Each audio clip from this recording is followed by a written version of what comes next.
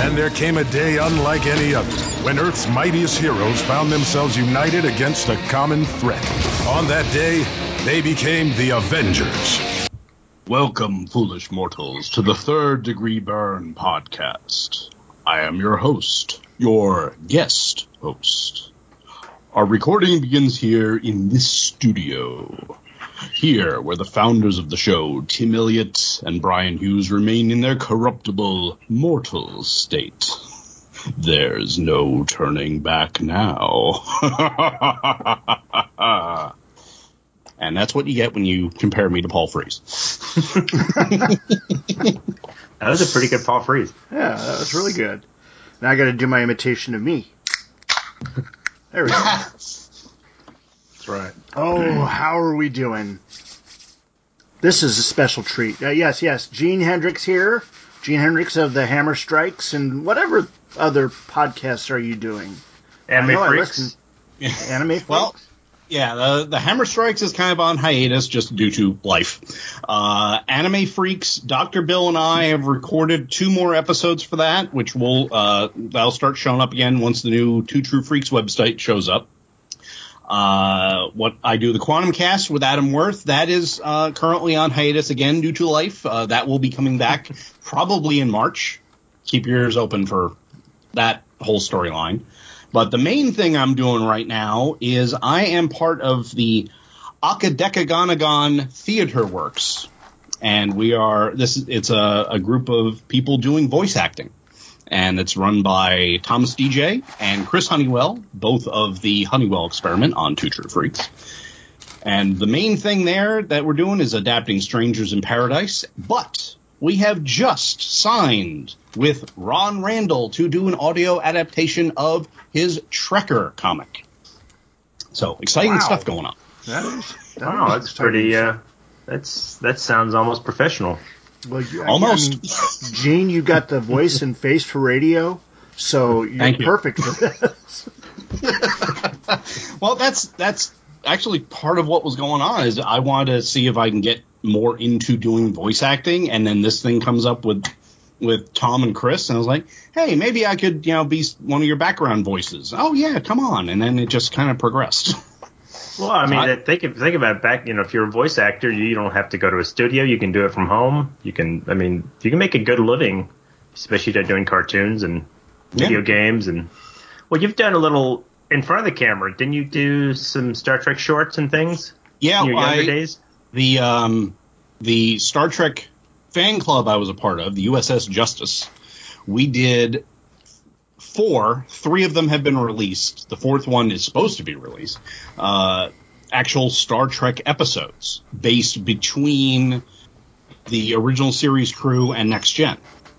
Very cool. Kind of like So were you on an ambassador class, or?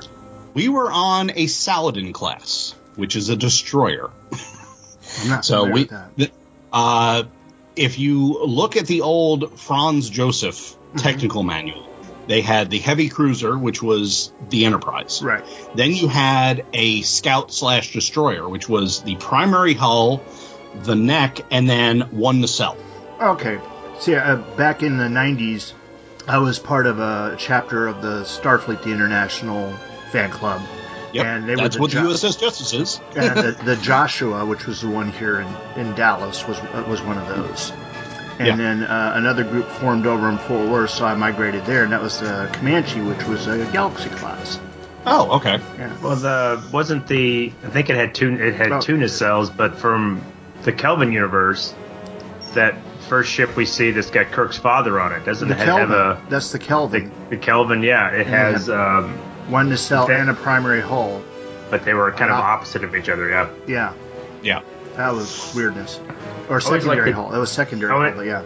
I always like the Dreadnought, which had like 3 nacelles and just a... Or actually, if I was going to pick a ship, I'd pick the... it's not the Galaxy class. It's the one from the Wounded. It's the... Oh, the Phoenix? It's the Phoenix. It's got a big, almost like a big weapons pod on the top of it, and the nacelles on the top and go down. Yeah, it's like the next-gen version of the Miranda class. Mm-hmm. Right. Yeah. But it's more of a warship, even though they would tell you, Starfleet doesn't build warships. But Defiant was our first warship. It's like, no. It doesn't matter. I mean, the Galaxy class can wipe out anything anyway. You don't want to call it a warship, but... Yeah. Yes, folks, Star Trek geeking is always possible at Third Degree Burn. Now, let me ask you, Gene. Yes. What rank did you hold? I retired as captain. I went through everything. I ended up being the CO of the chapter for a few years. Excellent. I progressed through and got to captain. Michelle got to lieutenant commander, I believe. I don't think she progressed to commander, but so it was fun. And chapter's still going strong. A lot of people I know, a lot of people I haven't met yet. But they're in New Jersey. I'm not going to be meeting them anytime soon. Now, the chapter that I was in, the Comanche, has since gone the way of the Dodo. Been decommissioned a long time ago. The Joshua is still around, and John Coward is running that one there. Back in 1993, though, the Comanche actually held the first, the biggest fan-run convention in Tex Trek 93. Oh wow! And it was a charity convention, so all the profits that the convention itself made went to the Arlington Women's Shelter. Nice. And Sarah Pugh, back then that was her name. I don't know what it is now. Was the person that basically, she was a chapter CO back then, and she put it all together. We had Cole Meany, George Takei, and Grace Lee Whitney as the major guests. Oh, and of course, excellent. Shane Johnson, if you've ever read Mr. Scott's Guide to the Enterprise, was also a guest there. And Shane's a personal friend of mine. Of course, now Shane is Laura Johnson, and gone through some life changes. But that was one of the most fun conventions I'd ever attended, and all that was because of Starfleet. And of course, that was also the Starfleet National Convention that year held there. So it was huge, just huge, and a lot of fun. And of course, today the Trek conventions are so different, and of course, Starfleet as a fan organization doesn't seem to be as prominent as it was back then. But I don't know. It probably has more members now than it ever did. I haven't looked recently, because when I left North Jersey, I basically stopped being a member. Mm-hmm. But I noticed, part of what Tales of the Seventh Fleet was, what it was supposed to be, was we were going to do try and get stories of all of the ships in Region 7, which was our area of Starfleet. Mm-hmm. And with us, we based our characters on characters we rolled up for the Decipher role-playing game. So we were already playing, with these characters. They had built-in weaknesses, like, for example, my character, who was the chief engineer, was racist against Klingons. And I played with that quite a bit in there. But when we tried to get other ships involved, they wanted to be, one, themselves, mm-hmm. two, use their Starfleet rank. Yeah. And we tried to explain to them, well, listen, you can't have a ship that's got 3 admirals on it. Yeah. It doesn't work. But, they were so honed in on, I earned this rank through Starfleet. Yeah. And did you? I mean, I've had a number of situations. Now, I was a game master back in the day, and I would run these people through these scenarios like they wanted there. And again, that was back at a time when the ranks hadn't exploded, because the people got promoted up real fast, especially if you just joined a chapter and all of a sudden were chapter CO or a head of a department, or executive officer. You became a commander, lieutenant commander, whatever. And then these people would just keep getting promoted to captain, commodore, admiral, fleet admiral, vice, special super president, fleet admiral, emeritus, it just kept getting ridiculous. But with those that were interested in role-playing, none of them ever got up into that actual ranking area. I never ran into the 3 admirals at once. Mm-hmm. But they did enjoy the gaming aspect of it. It was fun, but it wasn't everybody. There were just certain people that wanted to do that, while others wanted to do their arts and crafts or whatever, or picking apart the movies, books, whatever, TV shows or whatever. But, again, it was a good group of people, and they all came together whenever you needed something. If someone had an issue, a tragedy, or whatever, everybody just came together, and it was a good group of people to be with. Yeah. Oh, yeah. I think a girl that I dated for a while, her father was, I know, because they're in Fort Worth, so they're in Haltom City, and he was big into one of the Trek chapters there in Fort Worth, so I don't know if you might have known him, or I thought Joshua sounds familiar. I don't know. I can't remember his last name is Christmas, so you probably remember. Oh him. Yeah. I know him.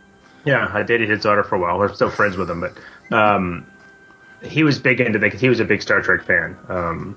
There's supposed to be a big chapter here in Vegas, but I've never reached out. Of course, now you can't really do anything, but I haven't reached out to. I met them back when anybody. We went out there for, it was but this is back when the Hilton still had the Star Trek experience, and we had a group go out there. I think it was for a wedding. One of our friends decided to go ahead and get married, and he wanted to get married out there, at the Chapel O' Love. Well, they couldn't afford it. She got married in Quarks, because I've seen weddings there. Well, they couldn't afford it. Oh. Yeah, that's expensive. I mean, you're talking a couple $1,000s to do a wedding either at Quarks or on the bridge of the Enterprise. And it was the Enterprise D, and they would have rather get married on the original Enterprise. No bloody A, B, C, or D. But it still, we were able to go and ran through the Star Trek experience several times and get pictures on the bridge and other places. And of course, we met the local chapter there and went to Quarks and drank a lot of blue stuff and other stuff. And it's green. It turns your teeth blue, by the way. Well, really? Well, I'm curious if any of the chapters integrate, whether you want to call it the new timeline, which would be Kelvin, or even Discovery and Picard, because that seems to kind of divide a lot of fans. When a chapter forms, they decide what generation and what they're going to be. The Joshua was original series. It looked like the original series Destroyer, so it had that same aesthetic as original Enterprise. The Comanche, of course, was next gen, as it was a Galaxy class vessel, and so they chose these, and so that would be the theme. But when you had the chapter meetings, you'd invariably have people come in uniform, and they just got whatever uniform they could, whether it was next gen, the Monster Maroons. People love to wear the Monster Maroons, and we had this guy Elmer Sweat, who worked for the Wax Museum, which is over in Carrollton, not too far from where you live, I don't think. And the Wax Museum in Ripley's, believe it or not, were there as the thing. And he would make the costumes for all the wax figures. And he made a bunch of Monster Maroons for several of the people. Nice. The next gen outfits were very easy for him to do, so he didn't have any trouble with that. The ones that he hated were the first season of Next Gen, where it was more like pajamas. But those are not very forgiving. You got to be in pretty good shape if you want to wear those. I wouldn't wear one, but and most of us were not in good shape back then. Well, it's more of, if you're a chapter and you're playing in the Next Gen timeline, you would acknowledge TOS and that, because the show acknowledges that. But there's so much, and I don't want to get on a soapbox of what's good and what's bad, but there's so much dislike for the new stuff, Discovery and Picard, that a lot of older fans of the Byrne era, what we had before they came out, don't seem to want to acknowledge it or deal with it. So I just wondered if somebody came in, if they would let somebody who's a Discovery fan play in their sandbox. I guess is what I'm saying. Well, usually, at least when I was part of it, Starfleet was big enough that you would be able to find others. Like in North Jersey, there was 5 chapters, spread out, but still, you had Next Gen, you had Movie Era, you had TOS.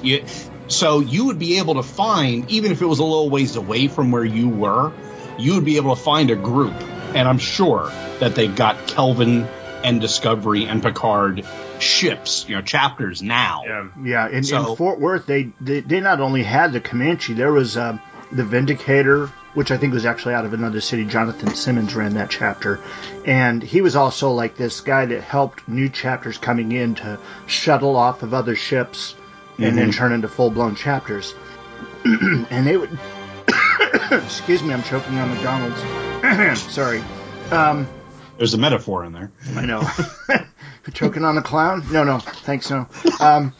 But they had other types of chapters, like they would have correspondence chapters, and this is early in the internet days, but where people would be living way out in Podunk that would want to be part of a chapter but don't really have a way of participating in the regular way, not able to show up to chapter meetings and such because they're so far away.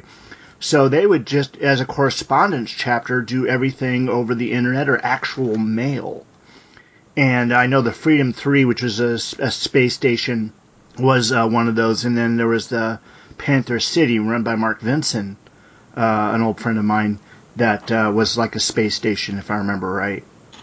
And that was, again, they were meant to be correspondence chapters, so they didn't actually have to have physical meetings. Right. Yeah. And today that would be so much easier. I mean that's what everybody's doing right now anyway. Well, now, you could just do a Zoom call. Yeah. Yeah. I was in an anime club for, I don't know, maybe 6 months that met once a month at the downtown Fort Worth Library. And that's when... Was that Tommy Van Hook's club? I cannot remember. I can't even remember the name of it. It was kind of cool because it was, I was into anime and there wasn't a lot of other people that were into it. And that's before anime was readily available. I mean, you would go to hunt down VHS tapes. Yeah, I worked at the very first ACON here in Fort Worth with Tommy Van Hook and that club, and I'm trying to remember what the name of it was. I can't either. And it was sometime after that, not too long after that, he and his group worked with the Star Trek fan club as security for Walter Koenig's book signings. And so I got to meet Walter Koenig a second time there, because I met him the first time at that Hilton when I had that interesting encounter with him. If you want to hear about that, listen to one of our previous Star Trek episodes. Well, this was like 80, it would have been 85, maybe 86. It was kind of the height of the Robotech Macross time. And everybody had a serious mad-on and hate for Min-May. That's when I got, that's when I kind of get, and, you would go to conventions and you would be watching a non-dubbed third, fourth, sixth generation of something that they brought over there. So a lot of times we would watch stuff that was all in Japanese. We had no idea what was going on, but we were like, oh, it's anime. We get to watch it, So, now it's so readily available. But, well, it's one of the things, one of the very first things I got introduced to when I went to my first anime convention was Akira. And I remember going into one of the video rooms, and they had that playing. And I was very fortunate to catch it from the beginning. But every time something unusual would show up on screen, the whole audience would just kind of, ooh, ah. It was a very visceral reaction because they hadn't seen animation that looked like that ever. Right. And I remember loving that so much. And of course, it was in Japanese with no subtitles or anything, so you had no idea what was going on. And if you've seen the movie Akira, even with subtitles, it's hard to know what's going on. Well, even when it's spoken in English, even when it's dubbed in English, you're still having a hard time trying to figure out what's going on. You can equate it to the Star Trek episode where No Man Has Gone Before, though, because he even has that great moment where the guy comes up with the laser rifle at the end to take him on. But so I got a copy of it that night, like a fourth or fifth generation copy, really bad copy of it. But in this forthcoming years, I finally got a VHS copy that was subtitled.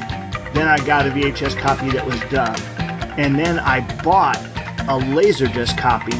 Now, I don't have a Laserdisc player. I never did. But I bought that. I also got Die Hard and one other movie on Laserdisc. And I basically took them over to my friend Mark Vincent and let him have them And anytime I wanted a tape, he would just burn me a new one. And so he would do that. And of course, that was also in Japanese with subtitles. And you had that one point in the middle where it would stop so they could turn over the disc. But still, it was great to have that. And then, of course, when DVDs came out, I believe I have owned at one time every single iteration of it. Of course, now I've got it on Blu-ray. But now I'm waiting for that new 4K one that's supposed to come out here soon. Well, I think there's multiple, like most of that stuff, there's multiple dubs and multiple, the subtitle, it varies from. When I watch it now, I watch it in Japanese with no subtitles. I think that's the way, that's what I always heard. You get the most complete story if you watch it subtitled. It's a movie that I know so well because I've watched it so many times that I don't even have to.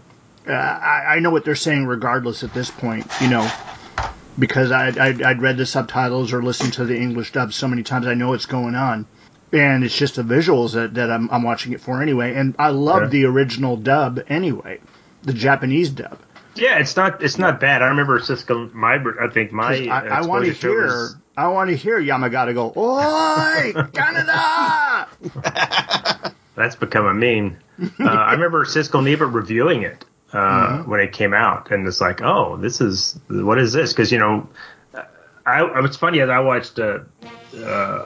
I was a big Star Blazers fan. I'm still a big Star Blazers fan. Me too. And when I was in Japan, I was constantly trying to find stuff, and I could not find. I was looking for soundtracks because you can't get them over here. And I found one. We went to some bookstore that was in Japan. Everything is vertical, so it's like, you're looking up, ooh, great bookstores. And it was over in the Shinjuku area. It was a big anime and bookstore area, and I can't remember the name of the neighborhood now. Anyway, you go down about 4 floors, and it's this huge basement, and they just had tons of toys and books and manga, and so I'm trying to ask the guy through my iPhone translator Yamato soundtrack, then I'd show him a picture of the Yamato, he sent me a couple of them, so I was able to find a couple, but I was looking for soundtracks to the series, and that's now I've forgotten where I was going with my story. I got so caught up in what I was saying. Well, let me springboard off of that. Have you seen the updated Star Blazers, the 2199, 2202? Yes. I have. I've been watching them on Funimation. Yeah. And you can watch those. I've actually got the first series. I found it on eBay, I think, for about $30 on DVD. And I would like to get the US, but they're a little pricey. But I've been watching those, and the animation's pretty good. I even like I'm assuming you've seen the Star Blazers or the Yamato live action movie? Yeah. That's pretty good. And I've got a lot of the only issue I have with the live action is because it's the entire Quest for Iskandar compressed. It's just a little too quick. You don't get the building dread that you did in the series, because it's like, oh yeah, we can just go over there, get it, come back in 2 hours, no problem. Yeah, and I had a little problem with the way they changed the Gamelons, but I kind of understand why they did it that way. But it helped if you're going to do it in 2 hours. You couldn't have. And I miss the Star Blazers. They will fail. Deathlock. I love that Deathlock. Yeah, of course, I love hearing the Deathlock. Yeah, the updated one, Deathlock has the deepest voice in the entire show. No. But that aside, the one thing I can say about the newest version of Star Blazers, it is the only reboot or remake or whatever you want to call it that I've seen that not only is faithful to the original, it fills in every single possible hole from the original. Which is, you don't get that. And they did, whoever was in charge of that production knew what they were doing. They had the original show inside and out in their head, and oh wait, we have to why are they shocked that Gamelons look like humans when they've seen them back here? Well, we changed that. Now they encounter robots first. Okay. So it works. It works really well. And and the fact that Nova is the only woman on the ship anymore helps. And that's really not. You think they would, if it was? I hate to say this, if this is made by an American audience, they'd make some really sweeping changes, but they did just some subtle changes, to kind of update it a little bit, as you said. That now, what was it? The ace pilot is now a woman. I can't remember. Is it Conroy or Connor or? Yamamoto is actually a brand new character because, like in the live action, they took Nova or Yuki, depending on which version you're thinking of, and they made her the fighter pilot. Okay, she wasn't the radar officer anymore. So she was the fighter pilot. She's not looking at the two big breast radar screens anymore? Right. Okay. But then when they went back to the anime, they took that character and they split it. So now you have Yuki, who is the radar officer, and then you have Yamamoto, who is the female ace fighter pilot.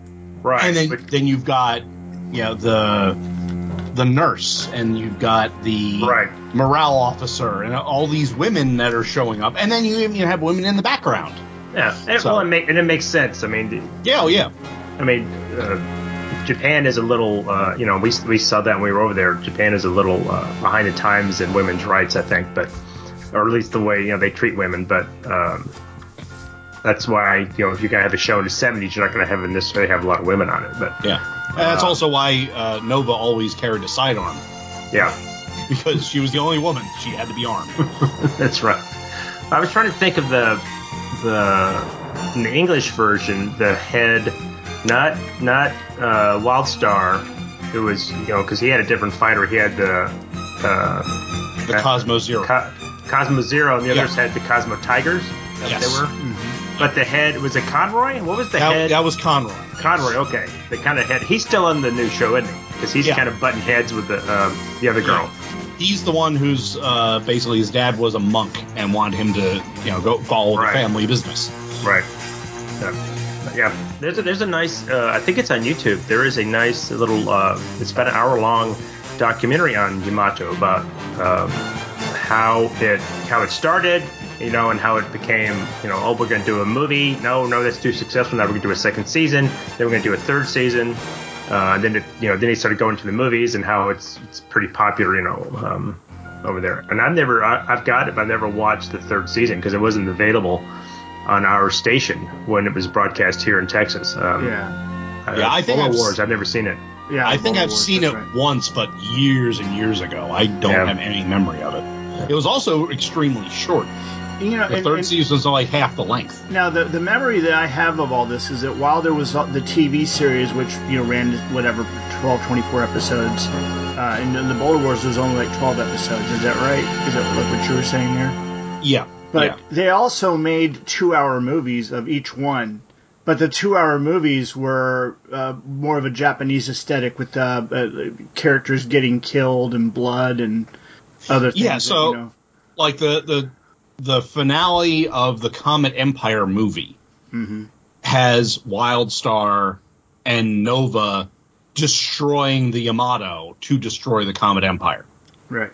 So, but you can't do that if you want to have a third series. Yeah, that's a Reva Dircio Yamato, isn't it? Yeah. I think.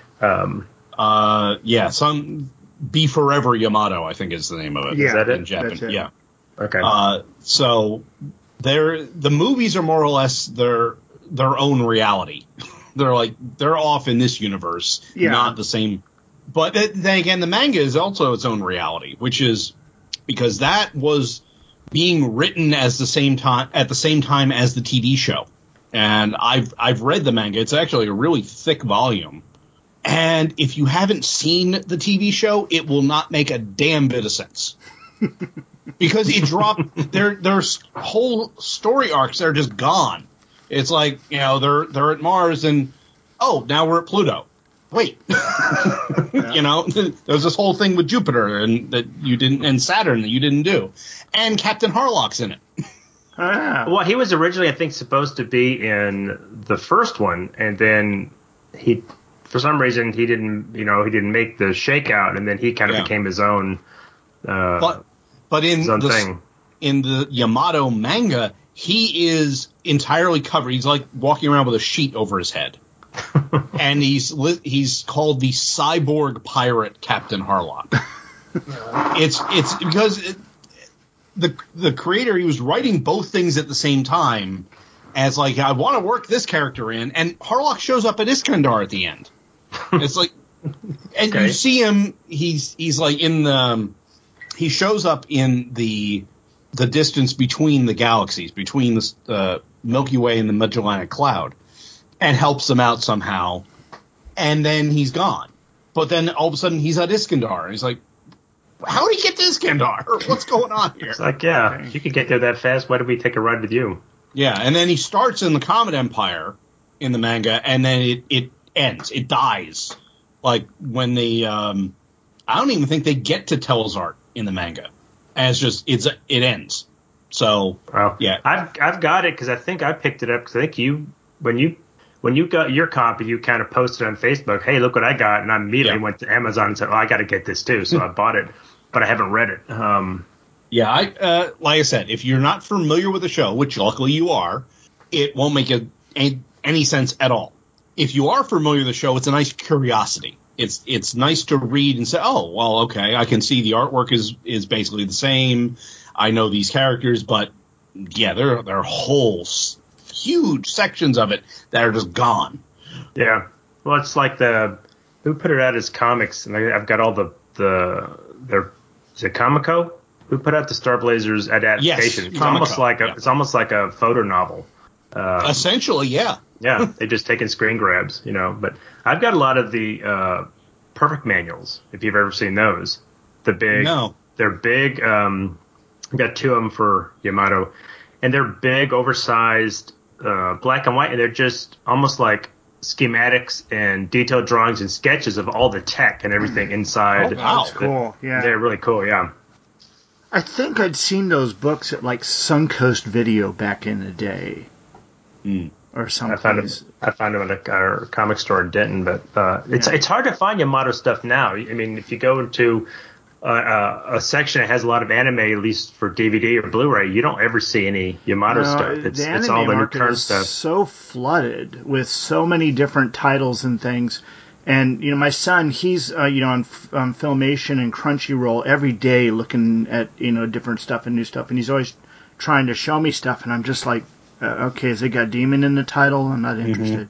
Because they got a lot of demon stuff in their repertoire, I'll say. I don't know what the deal is. Yeah. But I am watching Fire Force with him right now, which I find that one rather interesting. And I don't think I'm familiar with. I'm not familiar. I mean, I don't know a lot of the new stuff. I'm more that when I was into it in the '80s, I knew that stuff. Yeah. And then Goblin Slayer. We're watching Goblin Slayer, Attack on Titan, which the new one comes out here. What, December? The last Attack on Titan season or movie or whatever. It's something like that. Yeah. Yeah.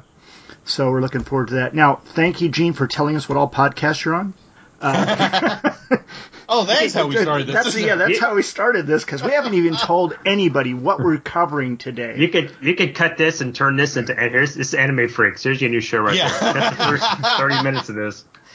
But, as you all know, of course, Gene is a huge Quasar fan.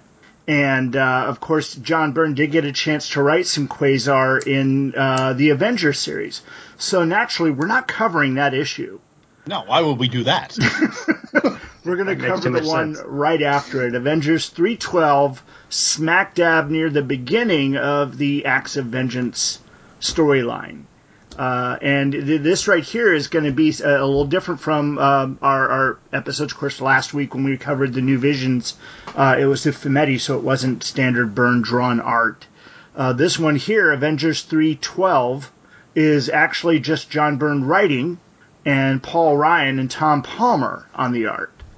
And so, there's I have some interesting comments in there. The most notable comment of the whole book is that Avalanche keeps looking like Rom to me. It's that helmet. It's that helmet of his. It's that helmet. Mm-hmm. But no, this was a fun read, and it made me go around, and I read like the Thor issues and Iron Man issues, and and some other things that were going on around then, and the Avengers issues before and after this. And now I'm going to have to go back and just start from the very beginning. But I don't have all the books that are actually in the that are actually in that. Because I was looking at your list there, and like I don't have the damage control. Oh, I do have damage control. I don't have the Avengers Spotlights issues. Oh, okay. I think they're on Marvel Unlimited. I haven't looked recently. Yeah, I'm sure I can find them online somewhere. I've been lucky in finding most things online. But I've got a pretty extensive digital collection that I got in the years before certain things went away. That Scott McGregor introduced me to of Ash T. Scurvies.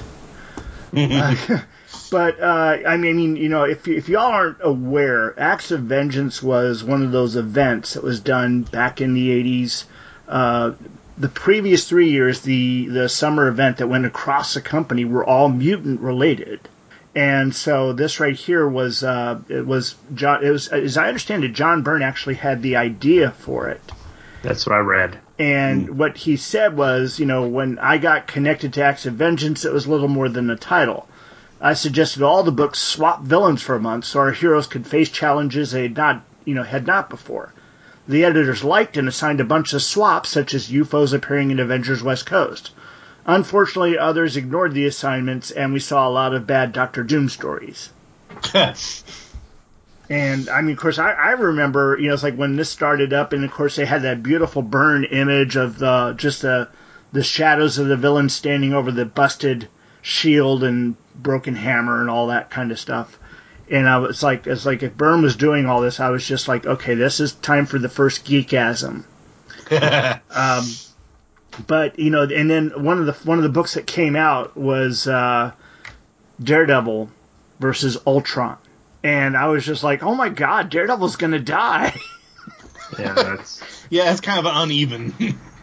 But of course, that was back in the days when Ann Nocenti was writing and John Romita Jr. was doing the art. And it turned into much more of a psychological story. And as I understand it, most of the readers fell asleep during that one because it was a lot of exposition. But a lot of the other books, turned out some really, interesting battles. Of course, one of the Doctor Doom appearances, Doctor Doom versus the Punisher. And I don't think I even read that chapter. Did either of you? No. I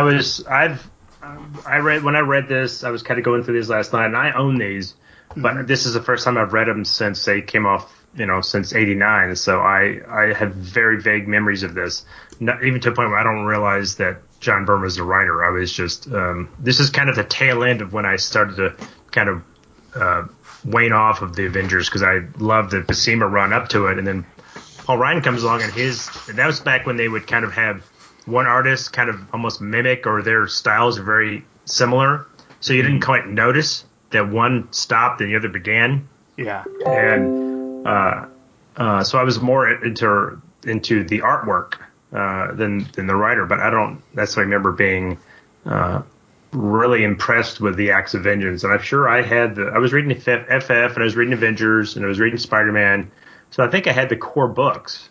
And I was reading Punisher, but I don't remember him fighting Dr. Doom, which I think is just silly. It was in the regular title, because there was Punisher and then there was Punisher's War Journal, and it was in the regular Punisher series. But this is I think it was after Portacio left the book, and I had stopped reading after he'd left the book, because I was there at the beginning when Klaus Janson was doing the art. And I'm one of those people that actually has a great love for Klaus Janson's artwork. And even his inks. Other people find him a little too scratchy. I think he's good depending on what he's doing. He's not necessarily good for everybody. Because you don't expect to see him doing Legion of Superheroes. No. But Punisher fits him fine. Punisher, Batman, Daredevil, and Wolverine, of course, he does the inks on Byrne's. And when Byrne was doing Wolverine, he was doing light pencils. So it was basically breakdowns, and then Klaus Janson would come in and do the full finishes behind him. So you could see the Byrne pencil influence, but it wasn't as strong, and I think that turned some people off. But it's interesting at Palmer. I know Palmer was inking Buscema, and then he was inking Ryan when he came on, And this has a little bit of a feel. We covered Starbrand. Yep. And Palmer was doing Byrne, and we said this doesn't look like Byrne. Palmer's very heavy-handed. He is very heavy-handed. I mean, he was heavy-handed on Buscema. I mean, Buscema did a lot of light breakdowns on a lot of the books that he did, the superhero books. He wasn't a big fan of doing all that. He preferred to do more Conan and stuff like that. Yeah. So, again, if you ever, there's a Facebook group out there, for the love of John Buscema. And, it's like you go in there, you look at that, and most of the pencil pages that they show are very light pencils. They're not tight like what we've been seeing from Byrne on Elsewhere or any of the pages that they reproduce on the various Facebook groups. So when Tom Palmer comes in, he's given a lot of free rein to sit there and do with that as he wants. When I'm looking at the Avengers that the Buscema and Palmer did, I don't really see much more than beyond Buscema's layouts what I am familiar with in his pencils. And the very first book that I remember reading that was Buscema was Spider-Man Superman, the second meeting between the two. And John Buscema did the pencils on that one. And that, of course, had a whole lot of different inkers. But John Buscema's style is very, very easily discernible from a lot of the other artists. And when you put Tom Palmer's inks over it, and again, Palmer has always been known to be a very strong inker, put his own stamp on everything. And we saw that with Starbrand and other books. So this right here, when it went from Buscema to Ryan, I didn't notice much different except for the layouts themselves. Yeah. Yeah, and then you weren't. I wasn't aware of that. As reading comics, I was just like, oh, okay, the art's, because back then it was the artist was the start at the writer, and now it's flipped, and now it's more the writer instead of the artist. But I think Palmer's probably, if you give him tight pencils, he will ink it so it looks like the tight pencils. If you give him loose pencils, he's going to kind of do his thing, and it's going to look like Palmer, which tends to me looks a little bit like Buscema.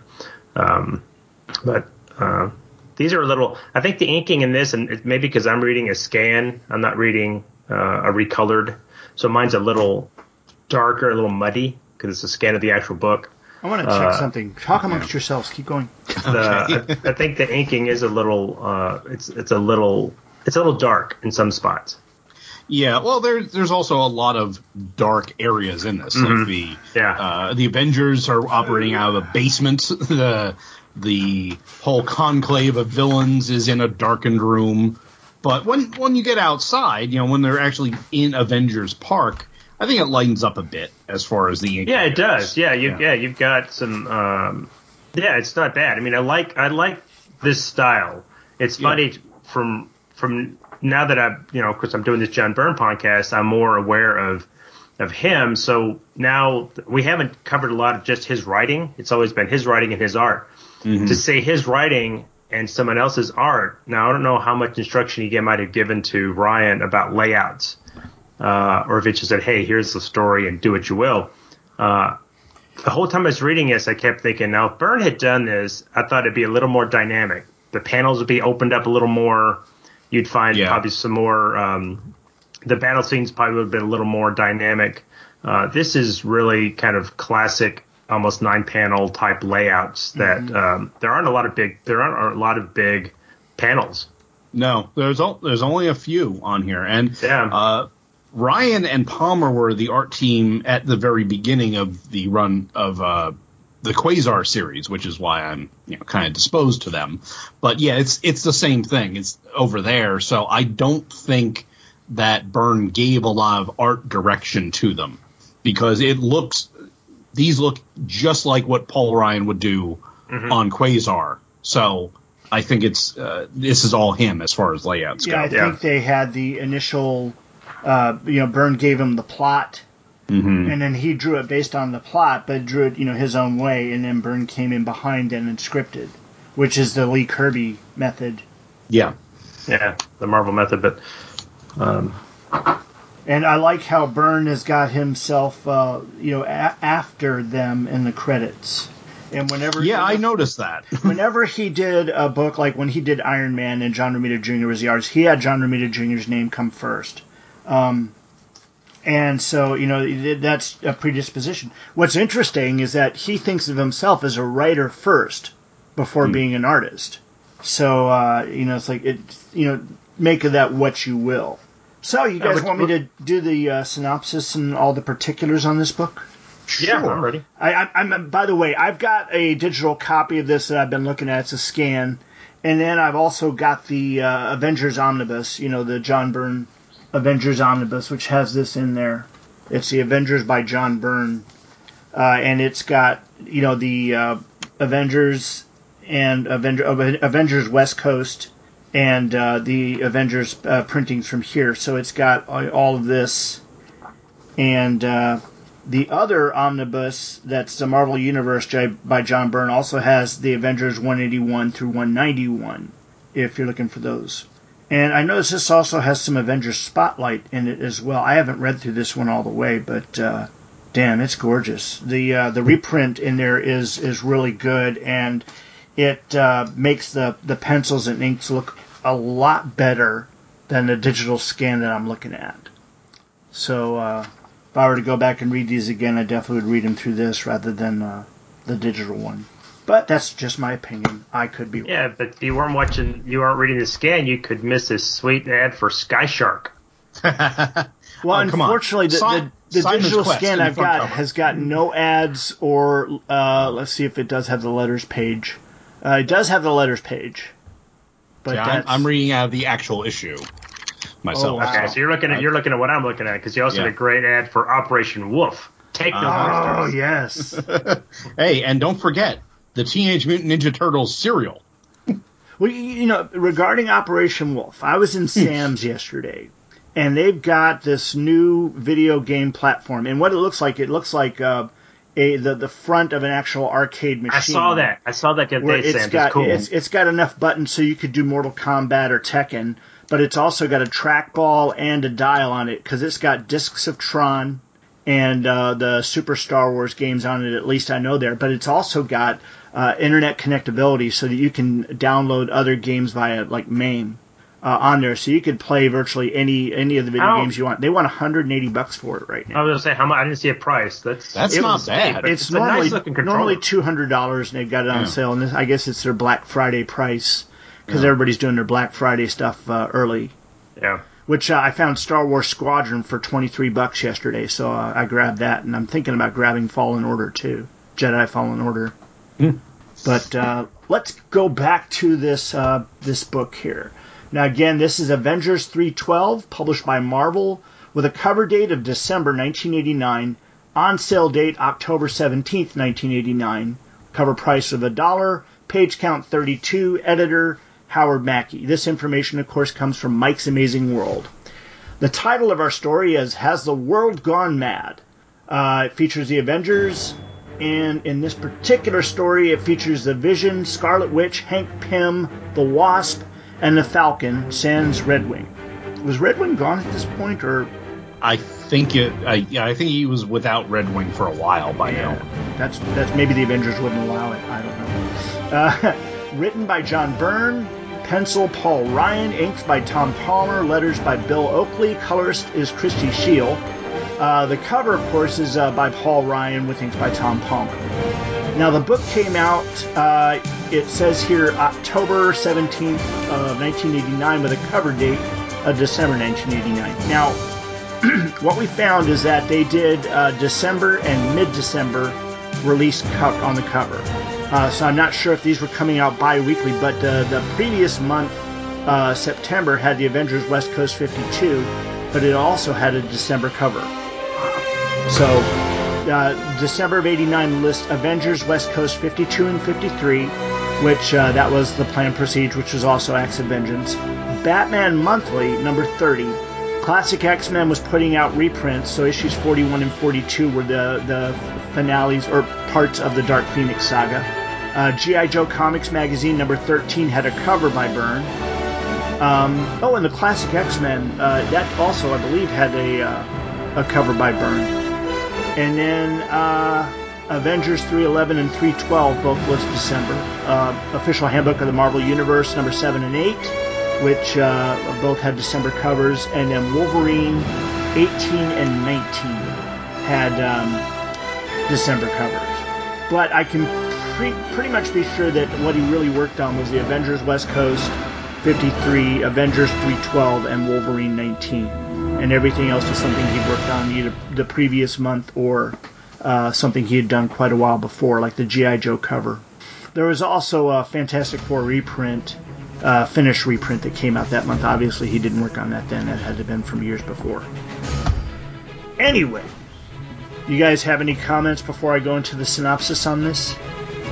My only comment is somebody needs to get on the Marvel Wiki and work on their synopsis, because the synopsis for this issue is Freedom Force shows up to beat up the heroes. Oh, you took my synopsis, Tim! No. Let's see. Let me take a quick drink here. This is going to take a while. It's not as complicated as last week's Star Trek show. So. Let's see. Alright, here we go. The Avengers regroup at the sub-basement under the Avengers Park, now using that as the Avengers East Coast base after the destruction of Hydro Base. See Avengers 311. With Quasar. Loki, in his disguise as a well-dressed lackey, continues his manipulation of the major Marvel villains that have joined his conclave in their acts of vengeance. As another group, Freedom Force members Pyro, the Blob, and Avalanche attack the statues at Avengers Park in a ploy to bring out the Avengers. The Vision is the first to come out to meet them and gets punched by the Blob for his trouble. The Vision tries to attack the Blob back, but finds that the Blob's own power counters his ability to go intangible. The rest of the Avengers come up from under the sliding statues and go on the attack, but Avalanche is able to block them all by using his power to throw a stretch of the rocky ground at them. Then Pyro begins to attack an attack of flame, but the Wasp is able to distract him with her sting. She then quickly dodges Pyro's next attack and goes out of the way so the Falcon can swoop in and give Pyro a hard flying punch across the jaw. Avalanche telegraphs his own move by thinking out loud about attacking the Falcon. Hank Pym throws and expands a gas pellet at Avalanche, while the Scarlet Witch hexes the ground beneath him, causing it to collapse and taking the coughing Avalanche with it.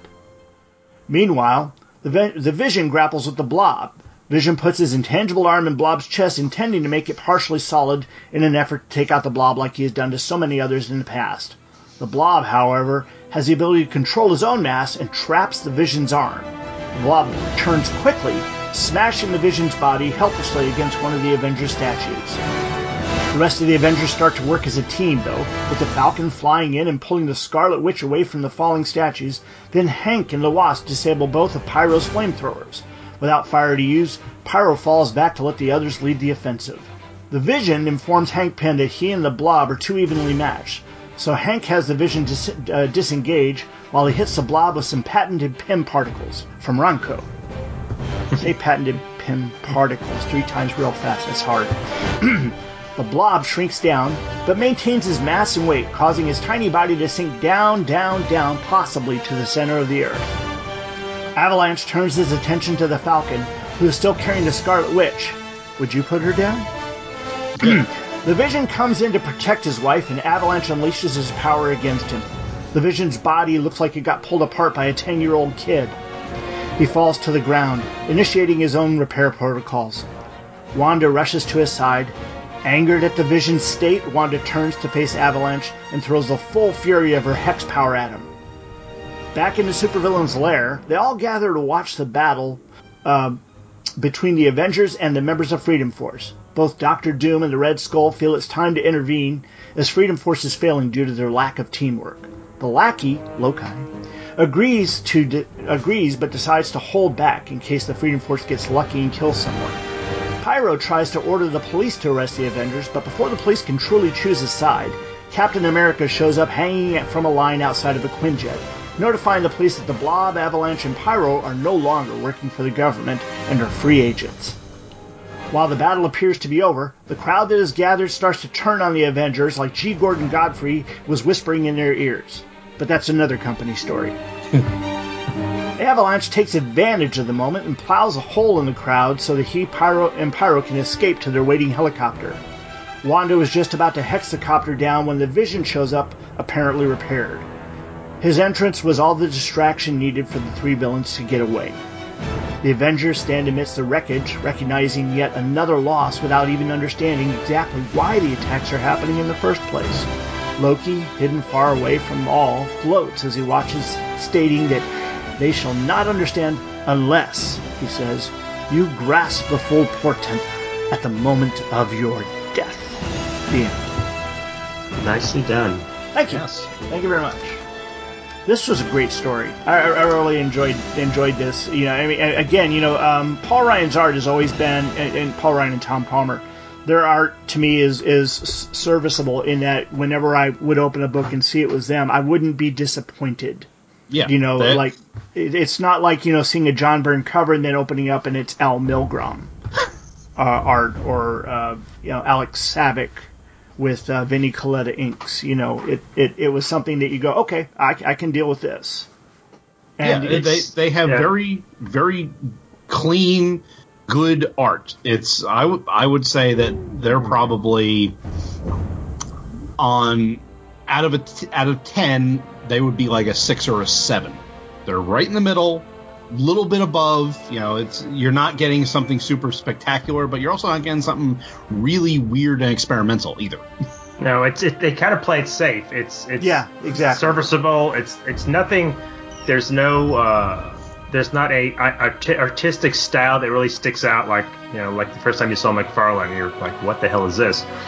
It looks like standard comic book, and that's what I've always liked about it, because to me, again, this looks like Buscema, or that style.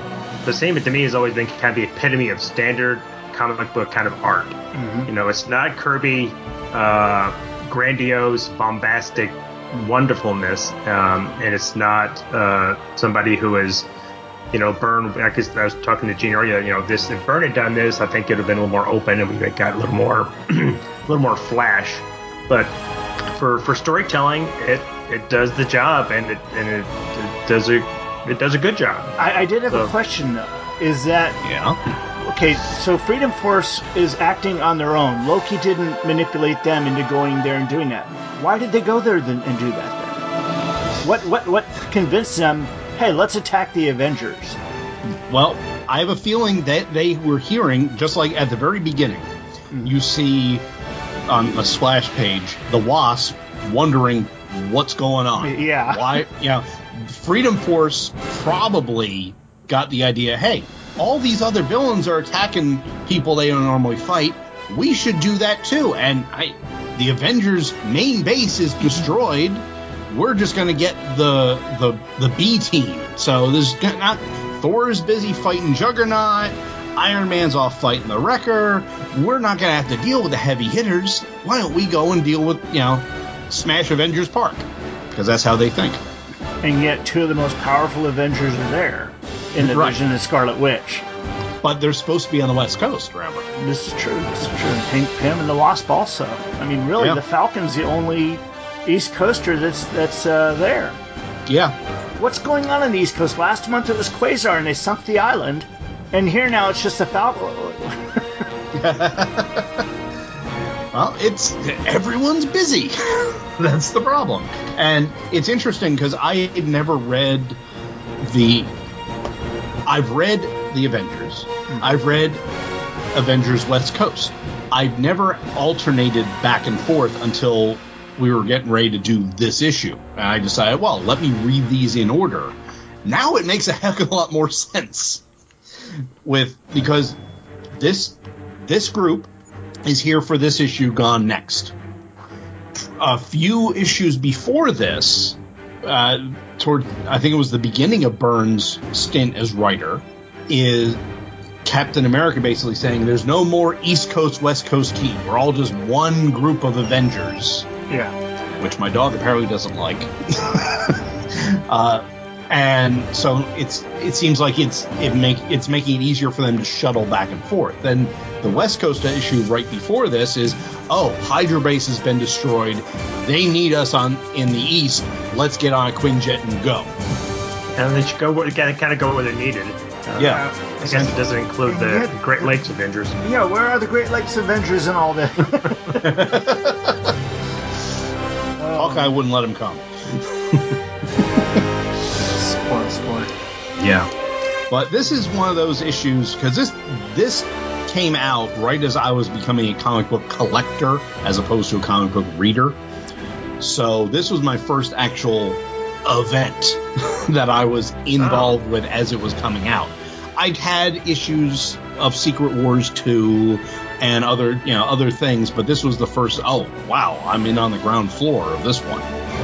So, I mean, that's one of the reasons I have the actual issue, but also this was my introduction to these characters.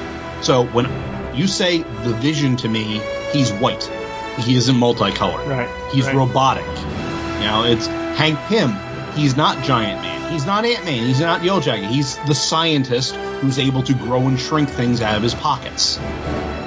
Which I always thought that was a little, when that was introduced in West Coast, I thought it's a natural progression for the guy. For him to be as like the scientific advisor instead of being on the front line as a hero, that makes a lot of sense. The idea with the pockets was a little, I thought, gimmicky, but I thought it was interesting that he had, explained that he had absorbed so much of the Pym particles that now he could just generate them out of his hands, which to me makes, like, let him go in first and shrink everybody. Yeah. Well, it didn't really work with the Blob, though. Well, it did work, just a little too good. Too well, yeah. Yeah. The digital copy I'm looking at, when I was looking at that second page, the Scarlet Witch down at the bottom is so red all over that the color's bleeding all over the place. The reprint within the omnibus looks so much better because it's like I'd always thought before I read some of these that her costume was just like the red, one-piece swimsuit kind of thing, and then the long glove, the dinner gloves, as I refer to them. But she actually wears like a pink, I don't know, is it a leotard? Bodysuit. Yeah, it's like a secondary color underneath her. Yeah, so she's not completely red. Yeah, but the coloring in the digital copy is really, really it just bleeds everywhere. Yeah, the on that second page, the bottom center panel. Yeah. She's got like a maroon under bodysuit rather than a pink bodysuit. Yeah. Well, there's a lot of red on that page between Pym and Scarlet Witch and the Falcon and even Janet's and the Wasp. She's got some red. Yeah. Speaking of which, the Wasp's position on the very first page. Oh my. Oh, you mean the first of 6 Wasp butt shots in the issue? Yeah. Yes, I did count them. It's and that is by far more than any male or female character gets. So apparently Mr. Ryan likes the rear end of the Wasp. Huh? And that also carries over because I was on Back to the Bins where we were covering the Terminus annuals. Mm-hmm. Yeah. Yes. And the West Coast Avengers annual for that, the same thing. There's a backup story where Pym lost something. He shrunk something down and he lost it, so they're all looking. And it's like, wasp butt, wasp butt, wasp butt. Okay, we get the idea. You hate to see her leave, but you love watching her go. Got it. They do a very heavy Vision crotch shot, though, on page 9. When they're trying to do a rear shot of both the Falcon and Hank Pym, but their costumes just don't, help. That's also where you get another Wasp's butt shot. Yeah. Well, it doesn't help or hurt, depending how you look at it. It looks like she's wearing more. Her costume is kind of creeping up. So it's got the thong look to it. Yeah. It looks a little, and I don't like her. And I like an arrow pointing to it. I don't like that this cowl she's got on. I like it better when she's got her face is open or she's wearing. I don't like the little earpieces in the. I mean, I will say this about the Wasp: they were throughout the years they would continually have her change her costume. She's like, I want to. She didn't stick with this. This is it. She was constantly upgrading her costume. Look at Scarlet Witch; she's basically worn the same thing forever. Yep. But the Wasp is always because she was a little more high class. She was a fashionista. Exactly. So she was always redoing her costume. Instead, most of the men are like, no, this is good. I'm comfortable with this. I'm gonna stick with this. Look at the Blob. The Blob is like black jumper. It's all I'm gonna stick with. Of course, it's kind of hard for him to find clothes. They got a blob butt shot. That's not good. Well, they do kind of spread those views around. It's just they're, constantly on the Wasp. The Blob does have Ryan draws him with some pretty beefy legs. And I really had more. Let's talk about the story, because I think I had more problems with the writing than the artwork. Okay. Because one, I think the idea of Acts of Vengeance is interesting. Although I will say I think Marvel would occasionally do that anyway. They were always having a villain guest star in someone else's story to kind of throw things off. I mean, heck, look at the Kingpin. The Kingpin went from Spider-Man's villain to Daredevil's villain. But the idea of switching heroes is kind of cool. I think that the list they've got doesn't make sense, because I would not count Kingpin in here.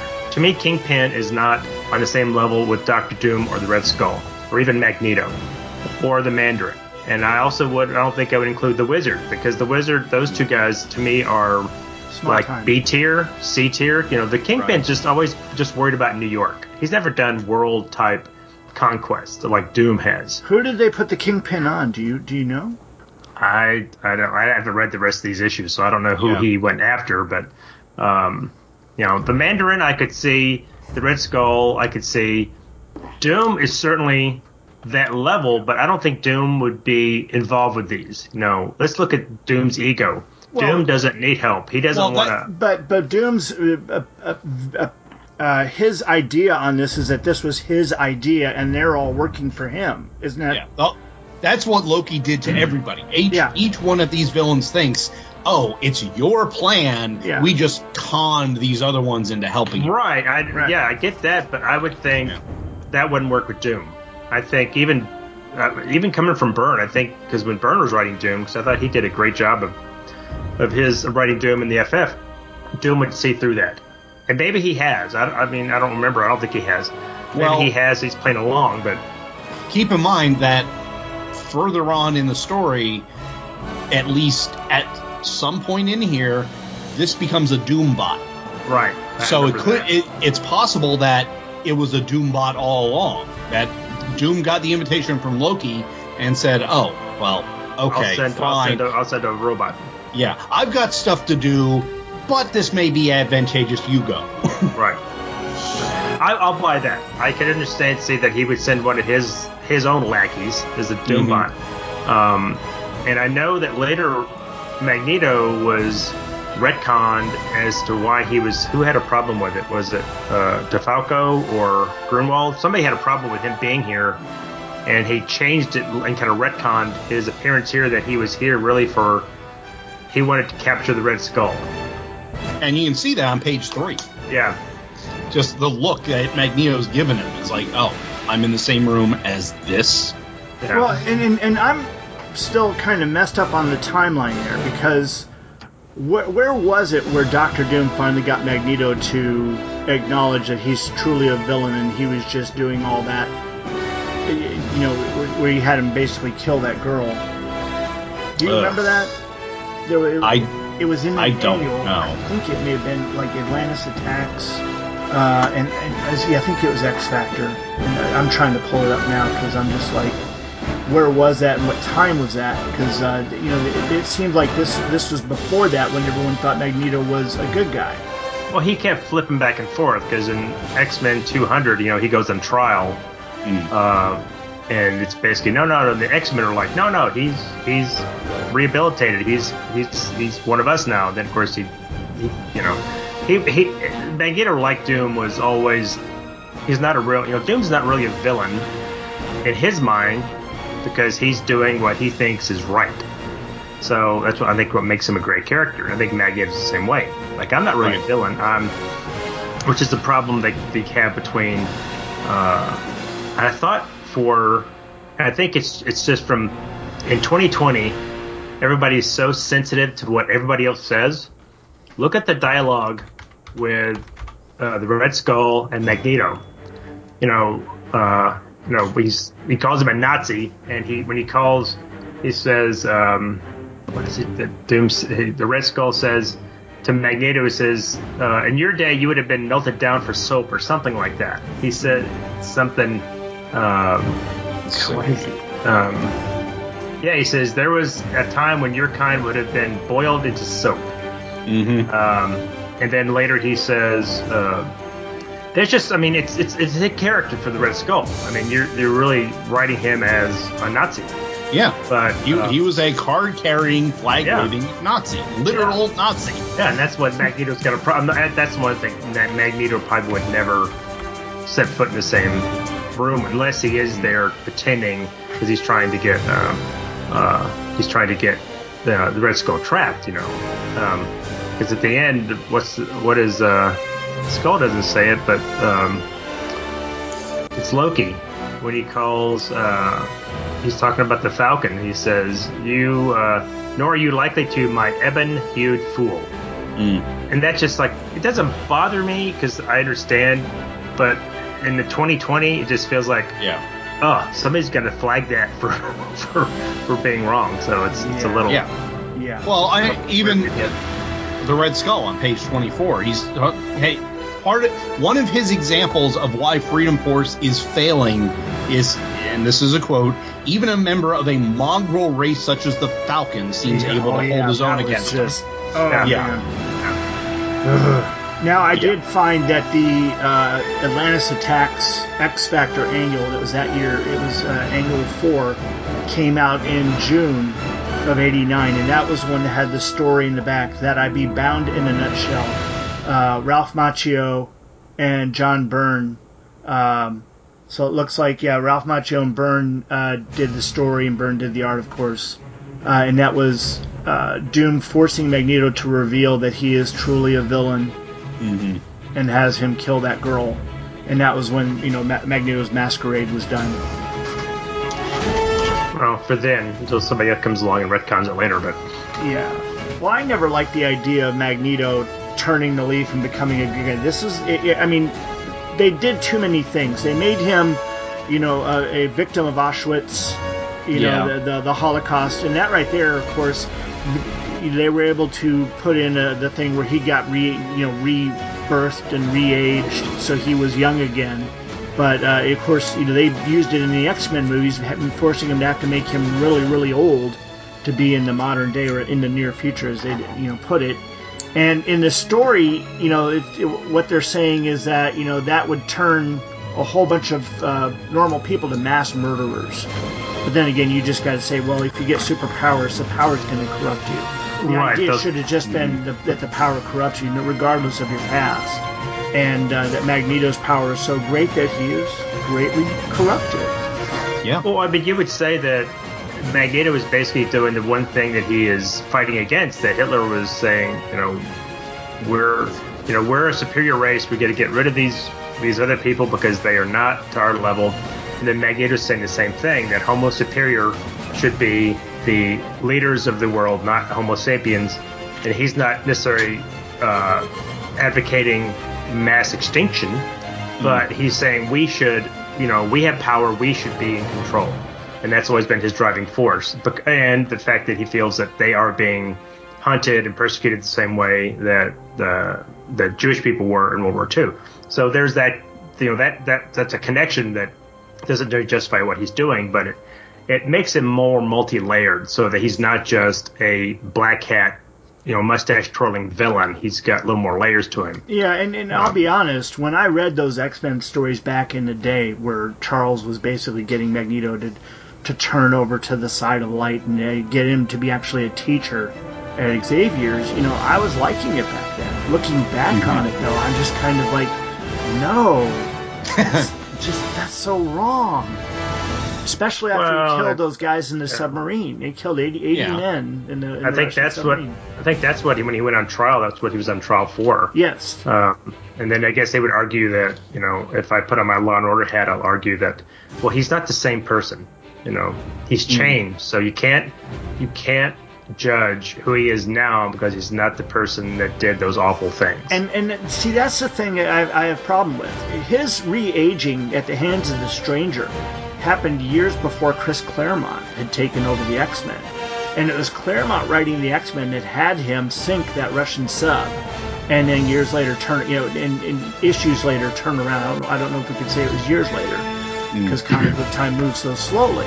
Right. But it was within a few years that while he was in this newly reborn body, that he was killed those soldiers and then yet turned around and joined Xavier at the school. So that argument doesn't work for me. The judges failed. But then again, if I remember, Magneto had done something to his helmet and then zapped one of the judges to in his favor. That was in the X-Men versus the Avengers miniseries that came out. That was Claremont and Mark Silvestri.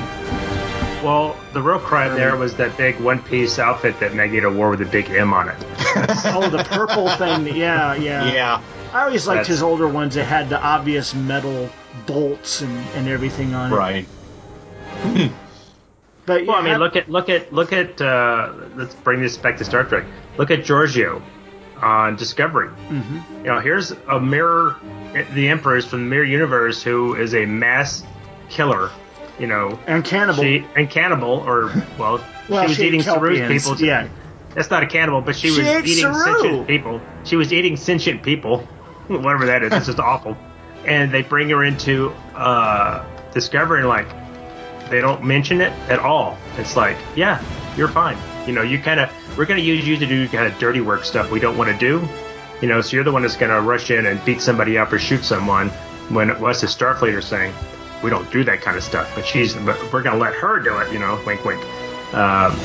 So that's one of my big problems with Discovery. But this is not Discovery podcast, so that's good because I wouldn't be on. I haven't watched it.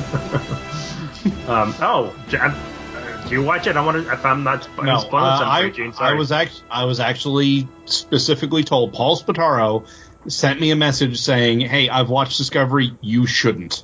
Because he knows I'm a continuity nut.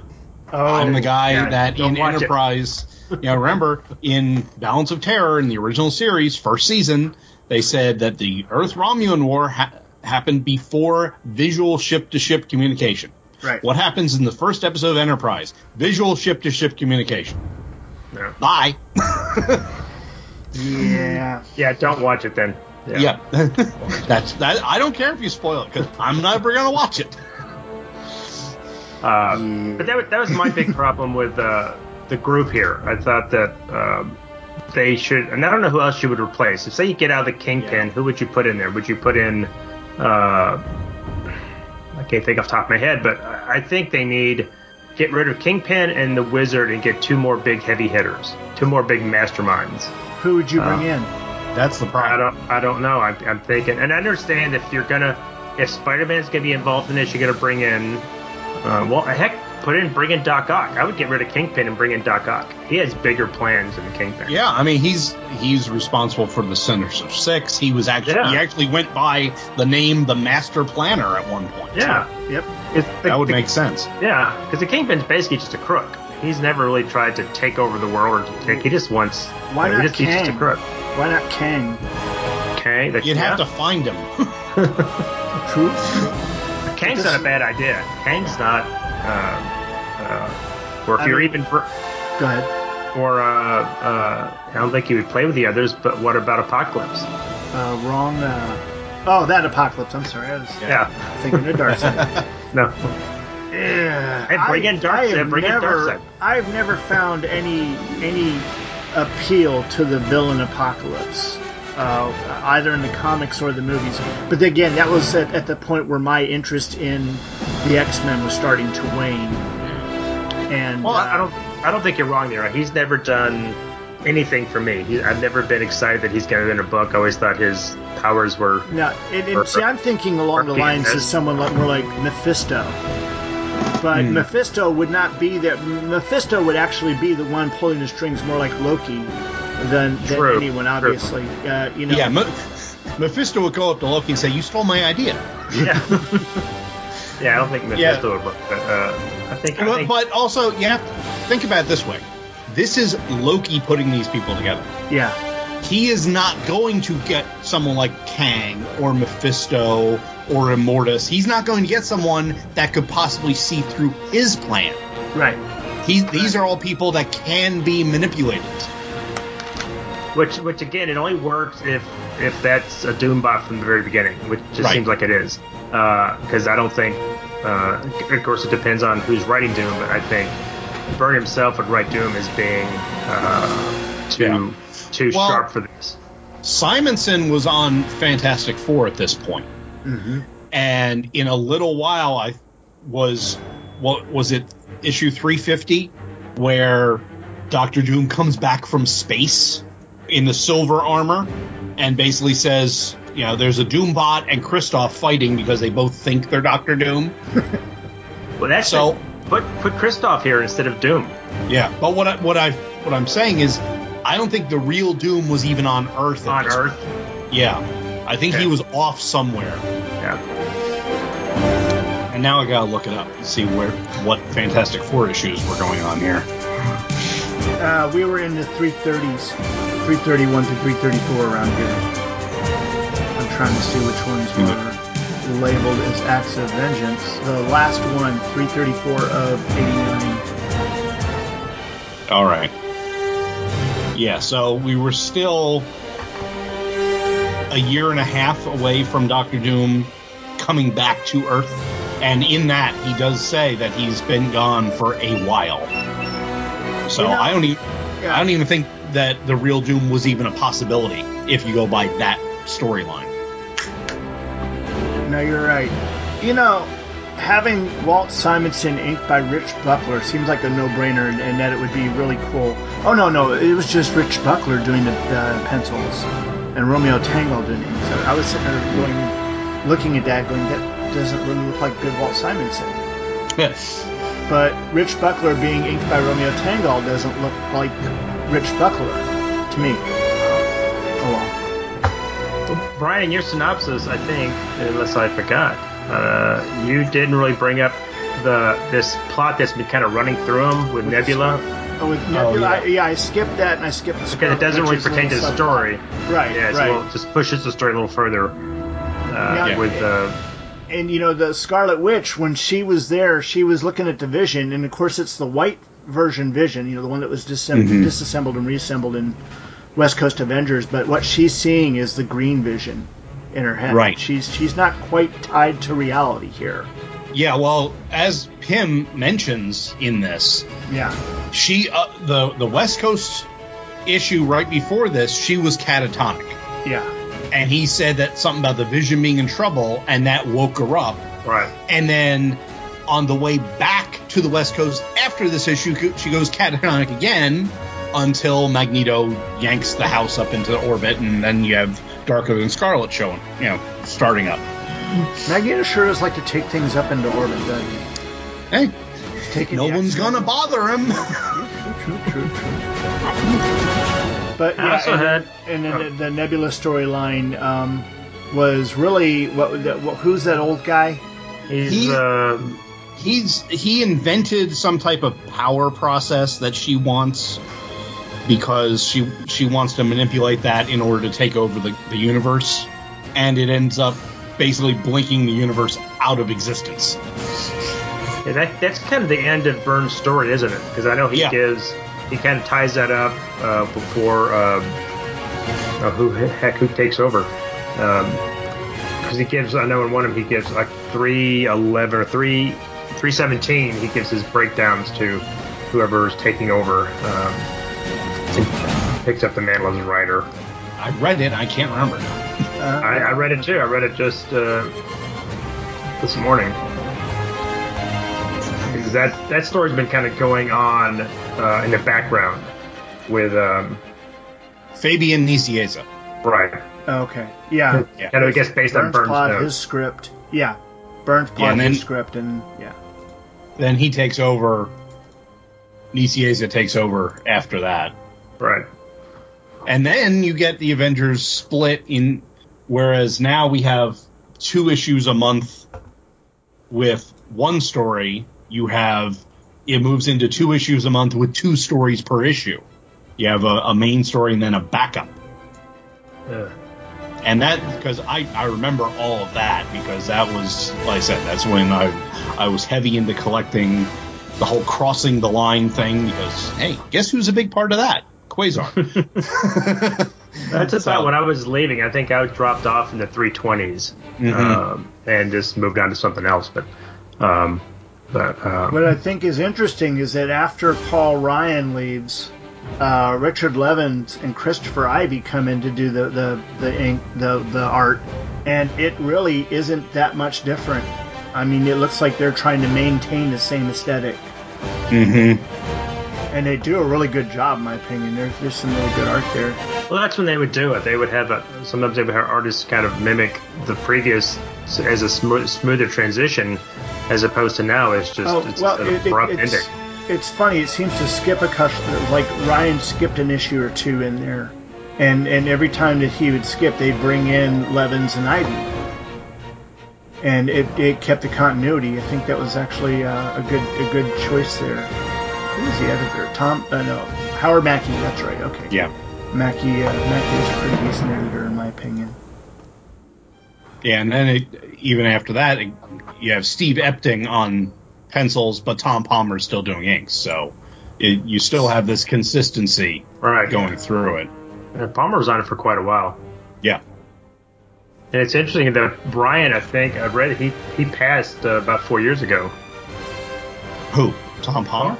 No, Paul Ryan. Oh, Paul Ryan, yeah. I was going to say, I met Tom Palmer. He was fine. I assume he's still fine, but no, I don't think he's gone. But, and it was, I thought, just reading up on Ryan, it was interesting he kind of got into comics late. He was in his mid-30s before he became a comic book artist. He was, I think, a graphic designer or doing engineering stuff before that. Yeah, I mean, that's a lot of artists, actually. I mean, there are very few of them that actually sit there when they're a kid and say, I'm going to be a comic book artist. Or do they all say they're going to be a comic book artist and then wind up as a draftsman? Well, I think nowadays they might decide to do that. But I think others, I mean, you get out of, they don't teach, my degree's in graphic design, but they don't teach I think you don't do this kind of artwork when you're doing graphic design. You do mostly logos and stuff. Mm-hmm. But if you're just an artist, then I think you're probably doing this on the side. I mean, I think Mark Bagley was a aircraft designer, not designer, but he was like an aircraft artist or something before he got into comics. Draftsman. So, he's the reason why we have the $5,000 hammer.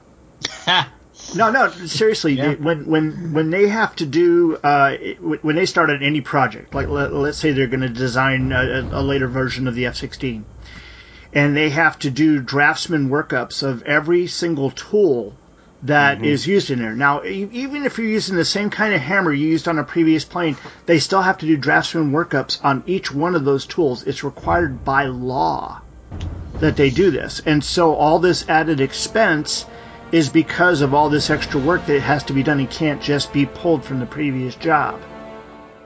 See, I've just educated you. Well, they should. The reason why I know that is my dad did the same thing at one point. We do detailed stuff for booths. A lot of times if the booth hasn't changed, the detailer is like, oh, let's get to change the header. So all they have to do is change the information in the box. They don't have to actually redraw anything. Yeah, well, do that. Yeah. In my line, even working on government projects, because the company I'm with now, we do a lot of work with the Navy, but the engineers on that, they have their standard details because they know that the Department of the Navy has approved this detail already. So we're just going, okay, same. We're doing a boiler, a condensing boiler. There's the detail. They know it. They like it. Then that's a change that's been made sometime within the last 25 years or so. Yeah. Well, remember, I'm on the contracting side. I'm not on the design side. Yeah. So it's entirely possible that they have to re-up. Send a batch of details in every time. But yeah, they do not redraw it every single time. In fact, we've had whole buildings where they say, well, base it on this. Base it on this other one that's exactly Oh, yeah, we've done that before, yeah. But it's probably the difference of computers as opposed to actually hand-drawing something, I think. I got a question that goes back to the story. Oh yeah, we're talking about comic book. Aren't we? Yeah, on the very last page, the Scarlet Witch goes up to hug the Vision, and there's two different side shots of her hugging the Vision, and they both make me think of that removed panel from the She-Hulk graphic novel with the side boob. Oh yeah. It makes me wonder how yeah, I mean, because okay, I guess this isn't being squeezed so much as She-Hulk's was. No, but this is painful. This is being pushed aside because she has one breast on one side of the Vision, the other breast on the other side of the Vision. Yeah. And it lifts and separates. Yeah. Ouch. Well, again, it makes you wonder why the Comic Code Authority didn't step in here. Or was it just Shooter? She's not naked. Yeah, but was she's not. This is true. This is true. Yeah. I mean, she could have a skin-tight bodysuit on, and it still would be considered clothes. She's not naked. So if the She-Hulk was in some kind of a nightie, maybe they would let it go through. But. And you know that 90% of our listeners have stopped what they're doing and picked up the book just so they could go look at this. Well, they already had it in their hand because of all the wasp butt shots, so they figured, I'll just pick it up again. Yeah, it's funny, from around the same time period, it's on Hulu. We were looking for something light to watch. My wife and I recently restarted watching Thundercats. All right. Well, in the first episode of Thundercats, the only one that's actually got clothing on is Jaga, the old guy. But they go through a very painful process of making sure all of these supposedly naked characters, there's a very definitive line between their hip and their thigh. So they can actually get away with, they got shorts on. See that line there? You wouldn't have that if you were naked. So they're supposed to be, I've watched Thundercats. I didn't realize they were supposed to be naked. Yeah, because in the very beginning, Jaga said, we're not going to be on our native planet. You're going to, for the first time ever, need protective clothing. Well, that's protective clothing. Yeah. Maybe before that they just wore non-protective clothing. Right, because Chitara just wears a leotard, therefore it's protective clothing. Okay. Nobody complains about Chewbacca. No. I mean, Mala at least wore an apron. Yeah, well, as you see in the holiday special, the Wookiees can wear clothing. It's just Chewbacca's a nudist. Yeah. He wears that bandolero. I would think with all that fur, you wear clothing, you're just gonna be hotter than hell. But, yeah, that brings us back to the Monster Maroon discussion with Star Trek uniforms. Yep. Those things are friggin' hot, let me tell you. Well, because you can't make them out of space-age material. The real or some kind of really ultralight breathable stuff. That whisks away. Even because the one I have is actual based on what it's supposed to be, wool gabardine. No wonder it's hot. This is why I wear in most of the shows the engineer's vest that Scotty wore. But my wife has one, which was one of the commercially available ones. It's like a light nylon. Even that gets hot because guess what you're wearing under it? A turtleneck. Yeah. Well, they just wear a dickie, don't they? No, they have full sleeves and everything. Because the sleeves have got that same kind of ribbed. Because all the guys I know that they bought the costumes from Elmer Sweat, and Elmer would tailor them for them, and they would just wear a dickie underneath. And I mean, again, they still complained that it was hot, but I mean that's hot. Yeah. Is that ironic? That's coming from a guy named Dickie Sweat. Elmer Sweat. Elmer Sweat. Yeah. And we live here in Texas. Dickie Sweat's a better name. Yeah. But we're all here in Texas too, so that of course adds to it. 115 in the summers. And, I was under studio lighting. I got a question about, and this is funny coming from Byrne. This is nitpicky. The way the Blob talks about the way his powers work. I never understood the Blob could change his density the way the Vision does. I thought his was one, he was just, his skin was naturally he was able to control his mass. Right. And again, I guess that would fall in the same thing as density. But that was how he was able to plant himself, so he couldn't be moved. But he's not making it. But he wasn't making himself so heavy, because otherwise he would sink the way he does in this. If he's making himself so dense that. Okay, think of it like a needle. All right, a needle's incredibly tiny, and it takes about 1,000 pounds per square inch to pierce the human skin. All right. So if you take something the size of, say, a AA battery and press it against you with 1,000 pounds per square inch, it's not going to pierce the skin. It's going to make a big dent on you, a little divot or whatever. But if you do a needle really small, it's going to sink right through and get into your bloodstream.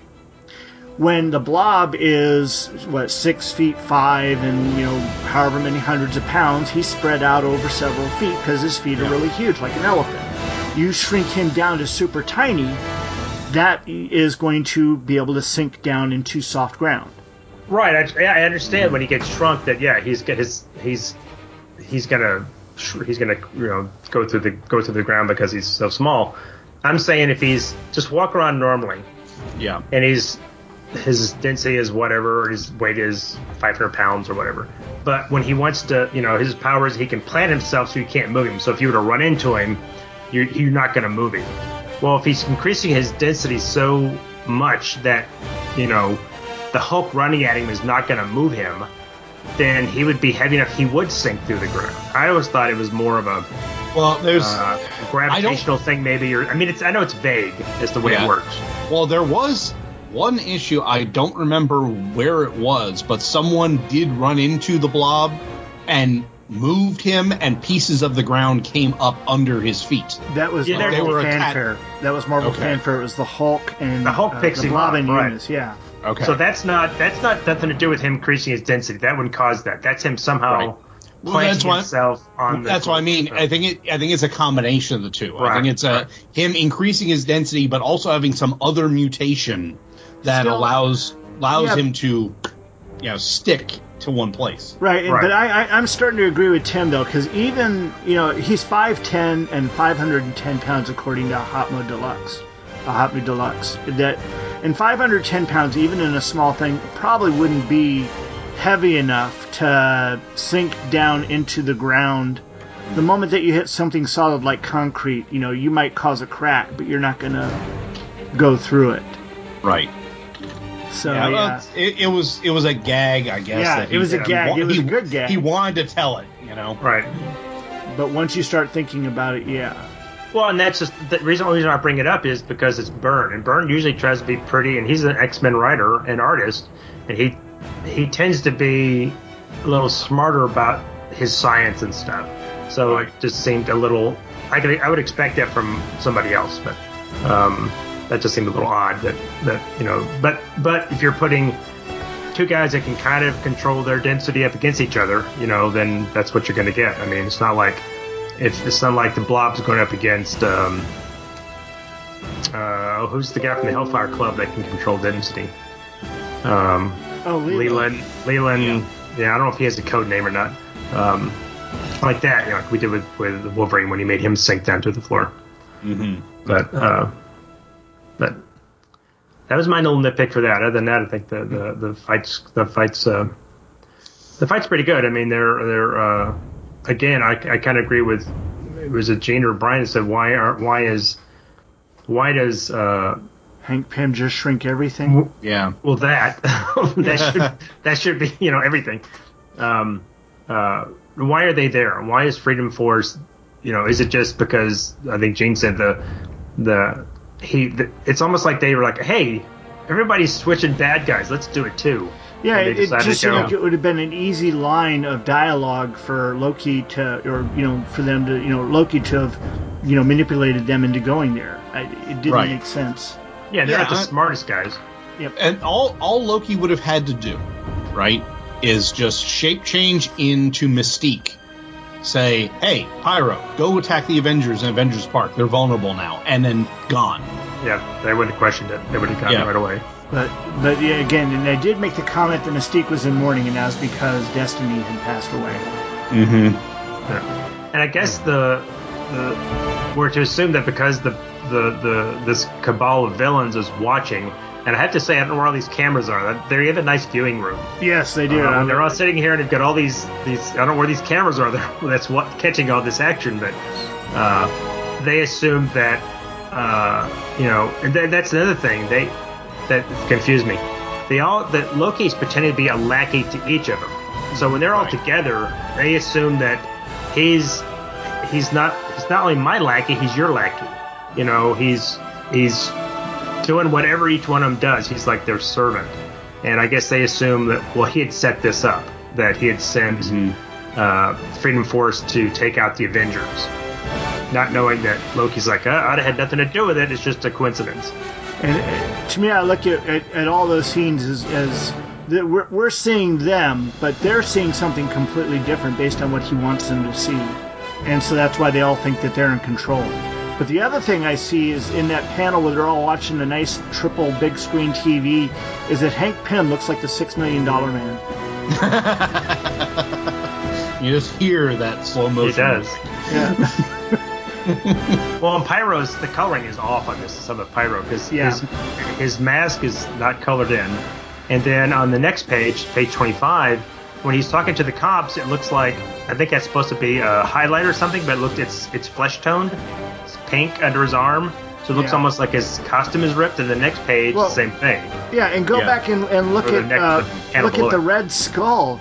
He looks more like one of the aliens from Mars Attacks than he does the Red Skull. I mean, he just looks like bug-eyed and very not Red Skull-like.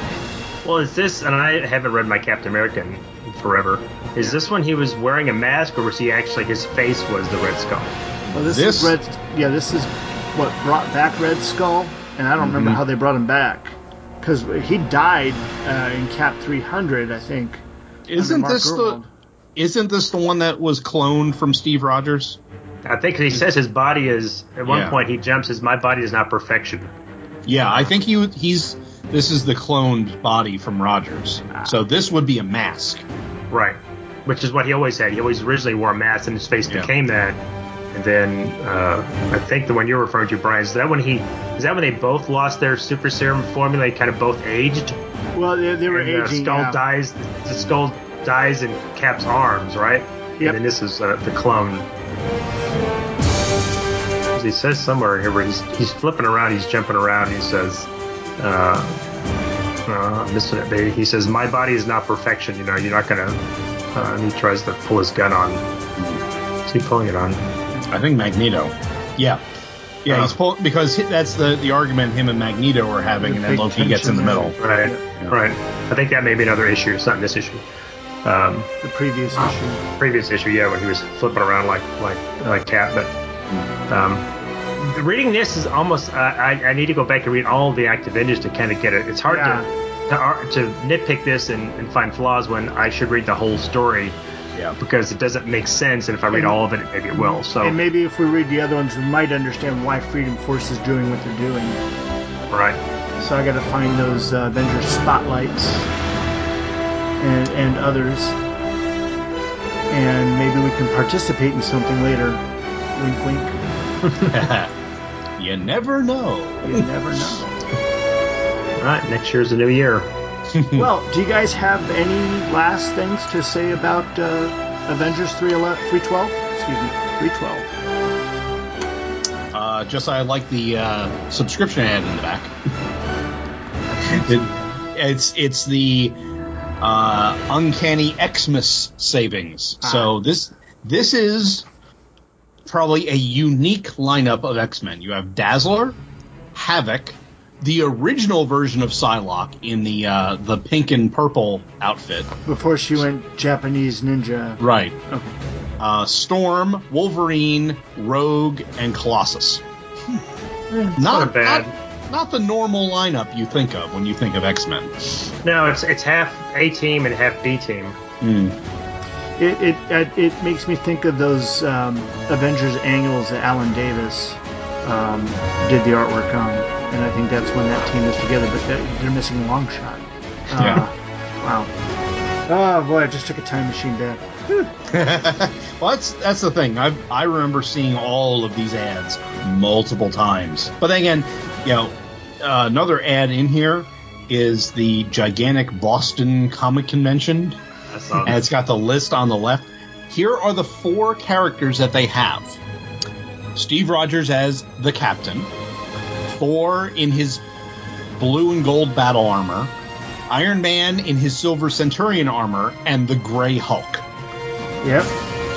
Yeah, so none of them, except for the Hulk, was in that outfit in this issue.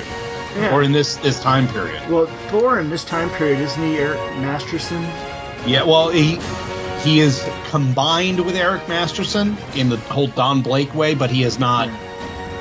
Eric Masterson has not taken over the identity yet. Right.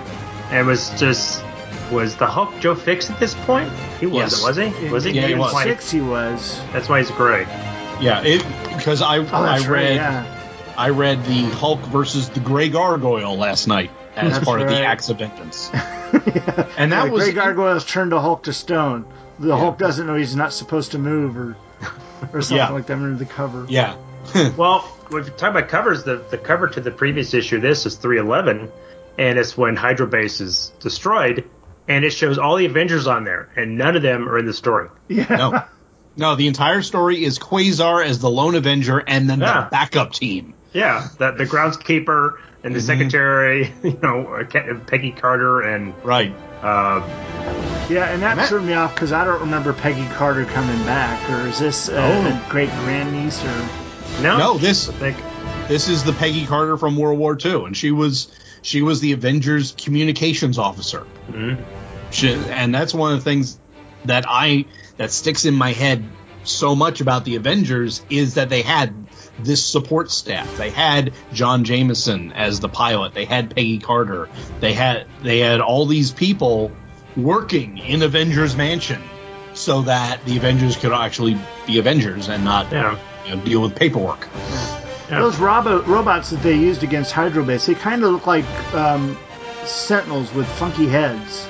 It looks almost like a Sentinel / Doombot. I think they're supposed to be like Doom's shock troopers, not actual Doombots, just the army that he has. Yeah, I read that issue. Purple on the cover, but they're gray in the issue. Yeah, but they fly like Sentinels. The way the Sentinels fly in like the herd kind of formation. Mm-hmm. Yeah, they're just basically they're flying in a fixed pose like an action figure and doing a big loop, going down underneath, busting up through, and then looping back for more. Basically punching holes all in the flotation. Yeah. Okay, well, I'm going to change subjects here for a moment. I think we can go ahead and put the Avengers to bed, but that was definitely an enjoyable read. Thanks, Gene, for picking that, because it was a lot of fun. But I wanted to ask you, have you been reading X-Men Elsewhere? I have not. I have been hearing X-Men Elsewhere on your wonderful coverage. Thank you. But I've seen the occasional image because I am part of the Byrne group on Facebook, so I see that the stuff get posted and whatnot. But I've even downloaded the actual combined issues. They're on my tablet, waiting to be read, but I have not gotten a chance to read them yet. Oh, well, I mean, do you got time off coming up, holiday stuff? Well, I do, but part of that is driving to New Jersey. So it's just a family get-together, but still, it's a 2-day drive. Then we're gonna see some of Kira's friends, and it's a 2-day drive back. So how old is Kira? She is 12. Okay, not old enough to drive yet. Dang. No. And well, if you honestly think I would do a 17-hour drive with her behind the wheel? No. Well, this is what you do. If you're driving, you have them on your tablet. You have your wife read them to you. Why don't I just re-download the Third Degree Byrne episodes, and I won't have to worry about it? You could just she may not want to listen to us. Just leave the tablet in the bathroom, 12 hours. Gene. Hey, I am the one driving. I get to choose what we listen to. Unfortunately, it'll probably end for X-Men Elsewhen, it'll be back episodes of Unpacking the Power of Power Pack, because I made the mistake, and I've done this before, but I made the mistake this time that I started, having Kira listen to them, because she has read Power Pack, some of it, not all of it, and then got to the point where, okay, I cannot listen to this show without Kira, because she wants to know what's going on. Yeah. So that's... I'm going to have to pull down that one, because I love the Power Pack, especially the early Brigman and then the Bogdanov. Is it Bogdanovi or Bogdanov? Bogdanov. I love the way he represented the children in the stories. And Jim Brigman actually probably had Kids Anatomy down better than most every other artist out there. Oh, yeah. Speaking of Power Pack... why haven't they made a movie? That just screams great kid movie from Marvel. No, I see. That's more of a Disney Plus season. Watch the TV pilot that they made, and you'll realize why you shouldn't let Hollywood touch it. When did they do that? That was in the 90s. Well, again, the 90s, they just did not... They had such wrong people in charge of all this stuff. They had no idea what comic books were. 1991. I think today they could make as much out of what are Friday's people called? Hmm? What were Friday's people called? The horse people. Oh God. I mean, I remember the Snarks. Horseface.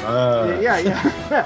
But I mean, they could turn them into as lovable characters as Baby Yoda. Oh God, they got plushy written all over them. Yeah. So I'm saying Disney Plus. Every brony would be out of the closet and right there in front of it.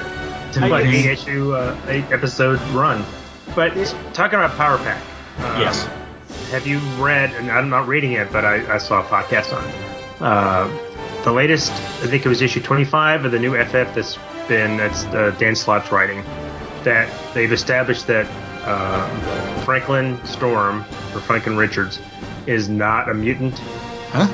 They've taken away. He says, and I can't remember who tells him this.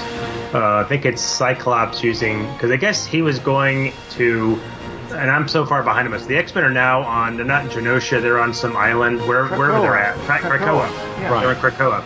And there's an arch somewhere in New York that if you're a mutant, you can go through it and go right to the island. And Franklin's been going there, and then at one point, Cyclops wearing Cerebro. No, it's Professor X wearing Cerebro. It looks like a younger Professor X. Tells him, "You're not a mutant. You used your reality-bending powers to make yourself appear as a mutant, and so you would scan as a mutant and read as a mutant, but you're not really a mutant." What? And at one point, he has burned out all his power, so now he can't go through the arch to go to Krakoa. So I guess people are upset that he is now no longer considered a mutant. He's just a super. He's just a. So if you're born with powers, you aren't necessarily a mutant. That's my argument. It's like he was born from two people that he didn't gain them. He was born, so he would have to be almost superior. So, but that's Dan Slott. So there are reasons I do not read modern comic books. Yeah, and the more I see about what's going on in modern comics, like I'm glad I jumped out. The thing is, I've been reading this more and more and more on Byrne's website as he's talking about storytelling. There's people asking questions about one thing or another. Why did you do this? Why didn't you do that? And he goes, there's always two questions you have to ask. How do you do it? And then what's next? And everybody is always thinking about how do you do it? And they think, well, wouldn't this be great? But they never think about the what's next. And that's what screws up every one of these things that they do. Okay, now they're saying Franklin isn't a mutant and fooled every Sentinel in the world back in Days of Future Past. But then again, the lovely thing is, of course, if you remember Days of Future Past, and this is spoilers for a 40-year-old comic book, when the first time you see Franklin Richards as an adult, the Sentinels vaporize him on the spot before he can use his power, because they hadn't ever determined what Franklin's powers were. And just a few short years later, when John Byrne was doing the Fantastic Four, he showed he had those reality bending powers. He could make virtually anything happen. He could do whatever he, whatever. And what's funny is they seem to later they kind of, he did seem to have he was an Omega level mutant. He could do kind of whatever. So Byrne showed us, and then later it became his power is creating alternate universes, like pocket universes. That was his power. And then that's the problem with Richards. I mean, with Franklin, it's always been his powers are here, then they're gone. He's too powerful. What do we do with him? And they never knew what to do with him. So I think I don't know what. And now apparently he's burned all his powers out fighting some big bad guy in the FF. So now he'll get his powers back. When it needs to be bad, yeah. Right. He'll be a mutant again when the next writer decides he's going to be a mutant, and it's going to be, you were a mutant who thought you were not a mutant, who pretended to be a mutant, but now you really are a mutant. Did Banshee ever get his powers back? Oh, gosh, I don't know. That was the last time he's been in I don't know what's going on in X-Men right now. They are so... House of M just kind of really... It set a lot of people off, that's for sure. Yeah. I had to have a second thing of caffeine just to keep up. Oh, wow. Well, it's not like I'm doing big caffeine. These cans are these little 7.5 ounce cans. Mm-hmm. You carry them in your hand when you want to look like a giant. Remember Andre the Giant? When you have it makes you look like what Andre the Giant looked like holding a regular can of beer. He must have loved postures. My wife went through one of the local coffee shops here and got what'd she get? It was a double nitro or something. Not thinking, will I have more caffeine than normal? She didn't think about that, and it had like 3 times the caffeine. So it worked. She's like, why am I so jittery? Oh gosh. Yeah. Well, I remember way back. This PK pre-Kira. We were at a Star Trek convention or some type of convention, and they were giving out Jolt Cola. It was like a promotional thing. So caffeine does not affect me at all. I could drink a 2-liter of Coke right before bed and go right to sleep. My wife, on the other hand, don't do this. All right, Surgeon General says that's a bad idea. That is a very bad idea. Yeah. You have to get up in a few hours to go to the bathroom. But she drank, I think maybe a third of the can, and said to me, "I can see my pulse." Oh man. Wow. So yeah, the caffeine can be bad for you. Yes, yeah, and I've been cutting down caffeine and sugar. I'm diabetic, so it's a battle. Though the Canadians have come up with a possible cure for diabetes involving stem cells. Yeah, they've been testing it for a number of years, and they're doing human trials here within the next year or two. And it involves taking stem cells and reconditioning them. So they'd be using your own cells. On you. And it would basically allow the insulin your body produces to more efficiently handle the sugar. Because like in my case, my body produces plenty of insulin. It just doesn't seem to be able to unlock the sugar like it used to. Mm-hmm. And that's what's happening with a lot of type 2 diabetics today. And I'll bet you they're going to be able to trace this back to the high fructose corn syrup. Which, if y'all don't know, back in the late 70s and 80s when the sugar tariffs were getting really high, most companies switched from regular cane sugar to high fructose corn syrup. In fact, Coca-Cola was so deft about it, they made the whole world think that they were getting rid of their regular Coke. And came out with this new Coke for a year, just so you wouldn't notice when regular Coke came back as Coke Classic. You wouldn't notice it actually tasted different because it was made with high fructose corn syrup. That's why when you get Mexican Coke that's still made with cane sugar, it tastes different. Well, that's a big thing now. You find... It used to be the thing with Dr. Pepper. You could go to Dublin, Texas, and get the Dr. Pepper with cane sugar in it. And I think now you still sell Coke and Pepsi that's advertised with cane sugar. Yeah, I know Pepsi. I've seen that. Yeah, Mountain Dew, Mountain Dew has a throwback with real sugar. Yeah, Mountain Dew's got a throwback that's got this hillbilly on the cover, on the front of the package.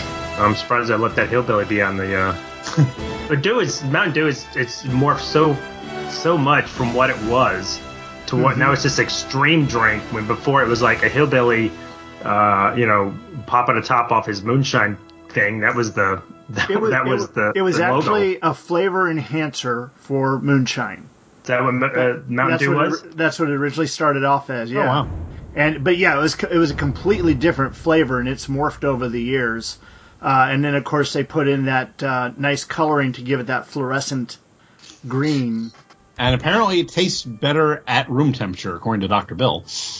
No, that's wrong. And remember, Dr. Bill only drinks Diet Mountain Dew. Right. Now, I'll tell you, I tried to give him... I had a case. Someone gave me a case of Diet Mountain Dew. And I talked to him, and we were just like, I was getting ready to ship it to him, but it was the summer, and it got out very hot in the garage, and the cans exploded. It would explode. Well, it probably would explode on the way there. Yeah, probably. Yeah, most likely. But that was not something I'd ever want to clean up again. That was horrible. So you don't drink Diet? I don't drink Diet anything. Pretty much every artificial flavoring, even stevia, just tastes horrible to me. The only one that I can stand is sorbitol, and that's usually what they put in like gums and very small mints. You can't have a whole lot of sorbitol because it makes you leaky. My dad has the same issue. He cannot drink anything Diet. If it's Diet, he doesn't want to know it because it tastes horrible to him. Right, and to add more to this, let's say I'm in a restaurant and somebody on the other side of the restaurant opens up the sweet and low, with the saccharin. I taste it in my mouth from across the restaurant. You have Wolverine senses for that stuff. For some reason, that just really it catches me worse than anything. I mean, cigarette smoke is pretty bad. That also catches me. You can cigarette smoke's that way with me. Yeah, but you open up a sweet and low, and within 100 feet of me, I'm gonna know it. Well, it's like Swamp Thing has access to the green. Brian has access to the Diet. To the pink. Okay. But yeah, I mean, the thing is, I try every one of those. Every time they come out with a new sweetener. When I heard about stevia, I was like, maybe this will finally be it. And no, it's got that same crappy taste that just ruins the flavor of whatever it is that you're wanting to enjoy. Well, most things, and I'll tell this because Fanula does, she's like Atkins. She does a lot of low carb stuff. And some things that they try to make low carb, so don't bother. It's like it's not worth it. It's just it tastes awful. Might as well eat the box. Exactly. Or I'm just gonna do without. I'm not gonna have a low carb. Some things are not bad, but some things that are either sugar free, it's like no. I'll have a cheat day and I'll just eat it instead of having to go through this. It's like in The Fly when Jeff Goldblum transmits the steak and he cooks it, and she goes, "Oh, it tastes different. Something's off about it." That's what it's like. Yeah, it tastes artificial. It's like that. You just made me throw up in my mouth a little bit. Oh gosh. No, there is a. Someone had talked about how pizza is great except for the crust. If you get a pizza without the crust, that would be great.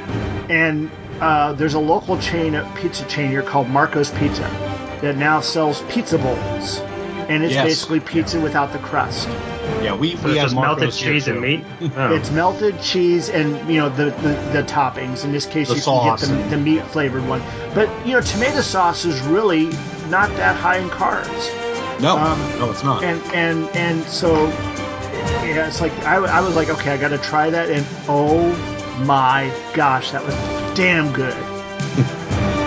Well, they make Nula eats these too. They make it's a chip. I don't know if it's a keto chip or something, but it's basically it looks like. Do you ever make grilled cheese and cheese spills over and just burns? Mm-hmm. Yep. And it gets crispy. That's what the chips are. It's just burnt. It's just crispy cheese. That's all it is. And so it's low carb. So as long as it's not too crispy, that sounds really good. She likes it. It is. Yeah. That and pork rind. She likes pork rind too. It's basically the charp of cheese. You know what the charp is, right? Yeah, it's like if you go to a barbecue place, you want bark. It's like that. You know? Well, do you know what the term charp means? No.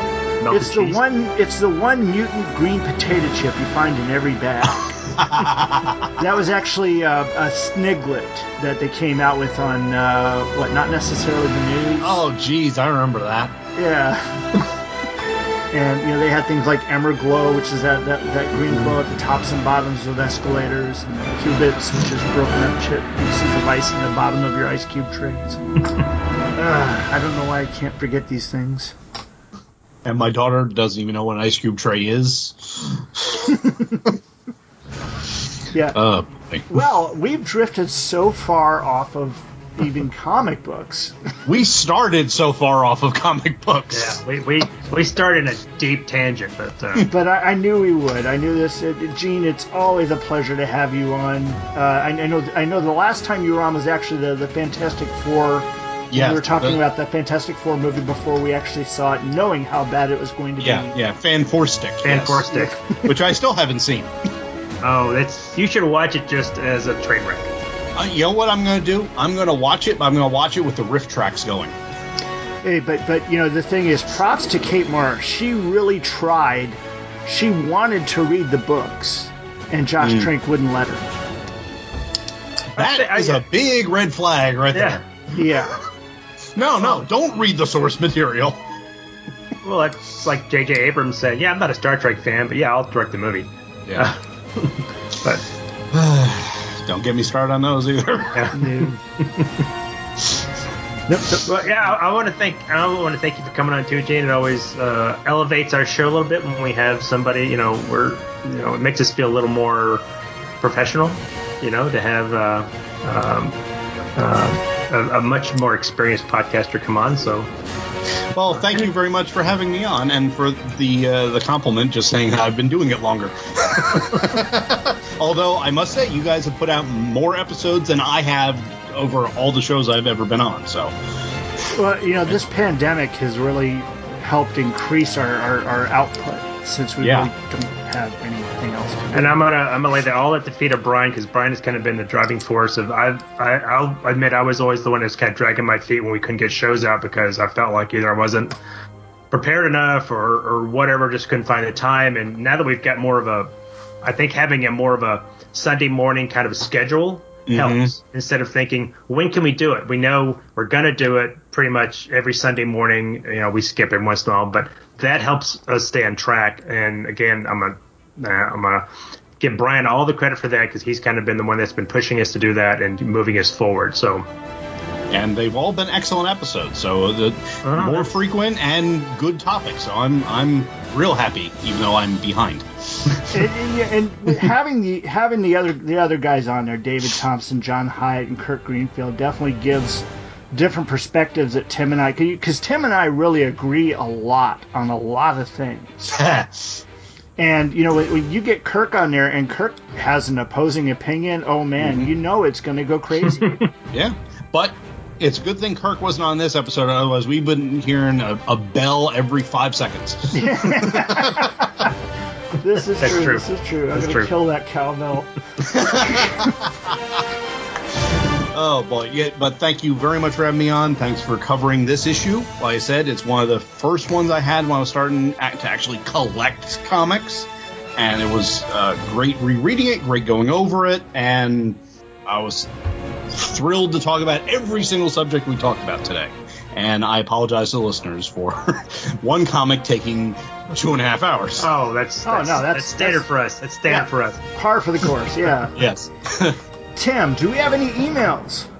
We do have an email. Let me pull up my emails, and we have one from Dr.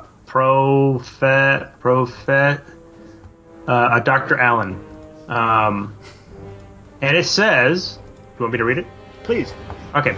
It says, "Burners, I've enjoyed listening to your episodes, especially the ones you released in the past few months. Consistent quality content." Well, thank you, Professor Allen. "I have recently read some more of the Star Trek New Visions books from Hoopla and have enjoyed them more often than not. As a creative effort, it is impressive. As original Star Trek content, the results are good, but a bit more mixed. One of the great advantages that comics have as a method for storytelling is the lack of limitations. Any special effects, any locations, any character design. If you can imagine it, you can draw it. If you can include it. But with these stories, Byrne has specifically given himself a serious limitation in terms of the stills that he can manipulate for telling his stories.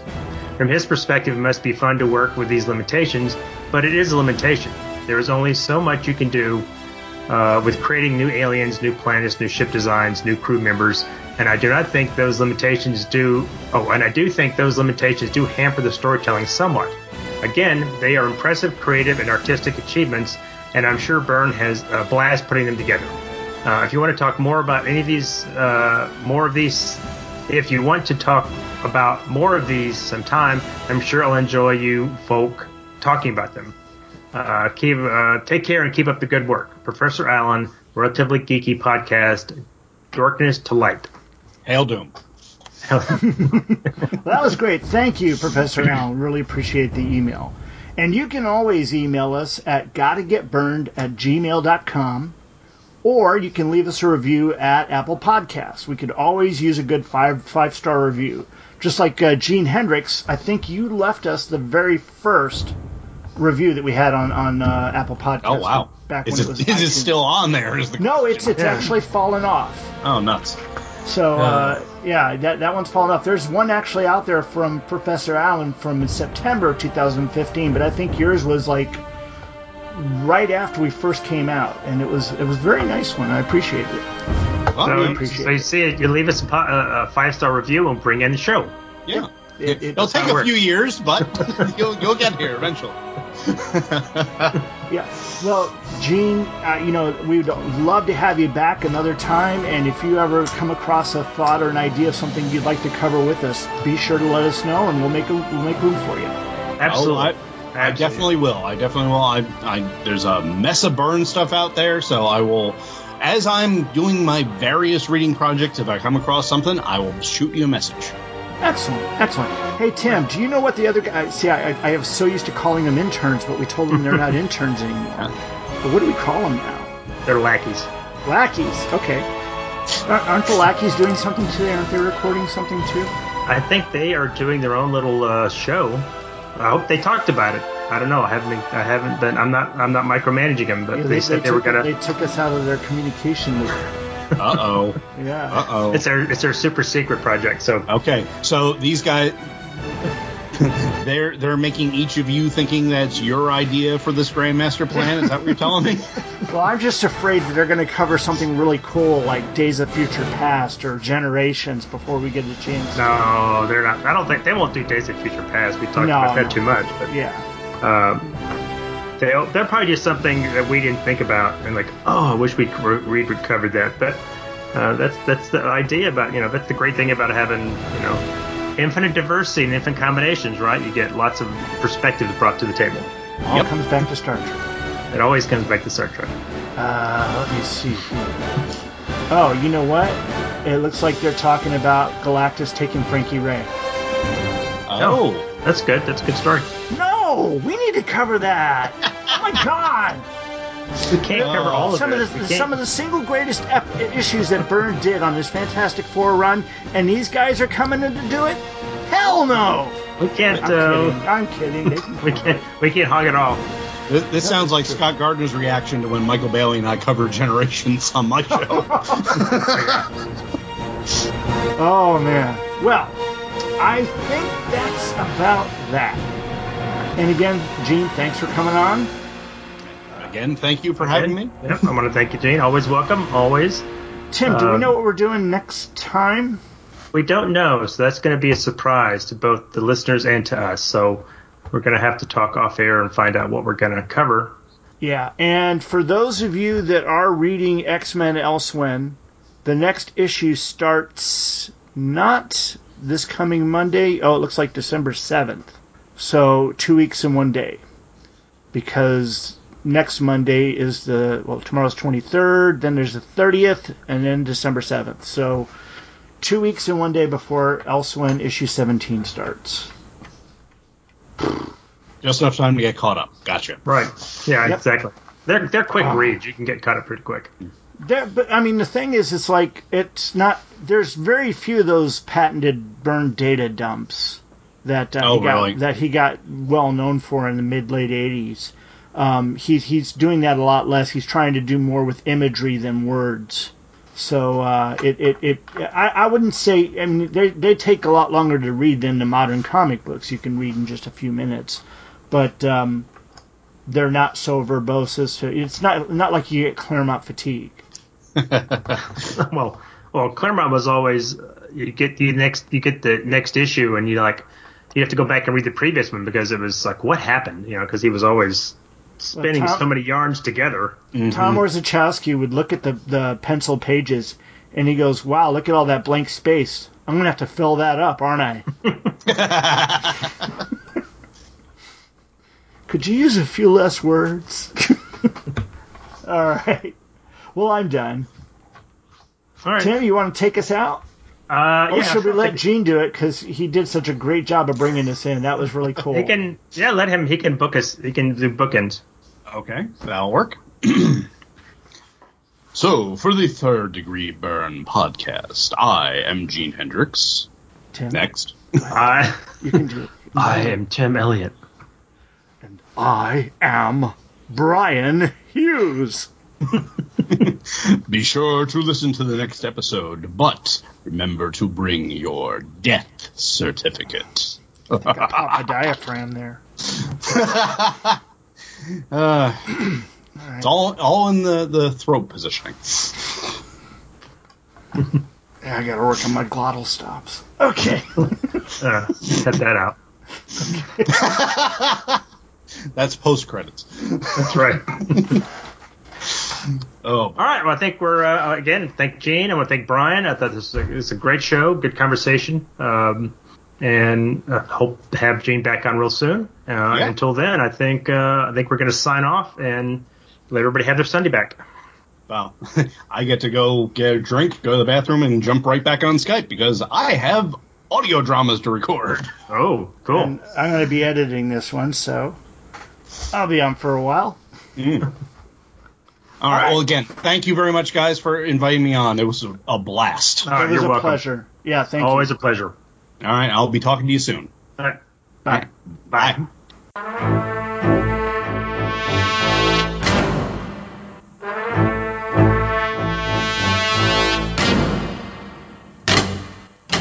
Thanks for listening. You can find us and many other great shows at twotwofreaks.com. That's TWOTRUEFREAKS.com. Third Degree Byrne is spelled with the number 3, RDDEGREEBYRNE, and is part of the Two Freaks network of shows. Follow us on Facebook and Twitter. Just look for Third Degree Byrne, spelled with the number 3, and Byrne spelled BYRNE. Compliments, complaints, and recipes can be sent to gottagetburned@gmail.com. That's GOTTAGETBYRNED@gmail.com. Drop us a line and tell us how we're doing. Till next time, this has been Third Degree Byrne. Some men aren't looking for anything logical, like money. They can't be bought, bullied, reasoned, or negotiated with. Some men just want to watch the world burn.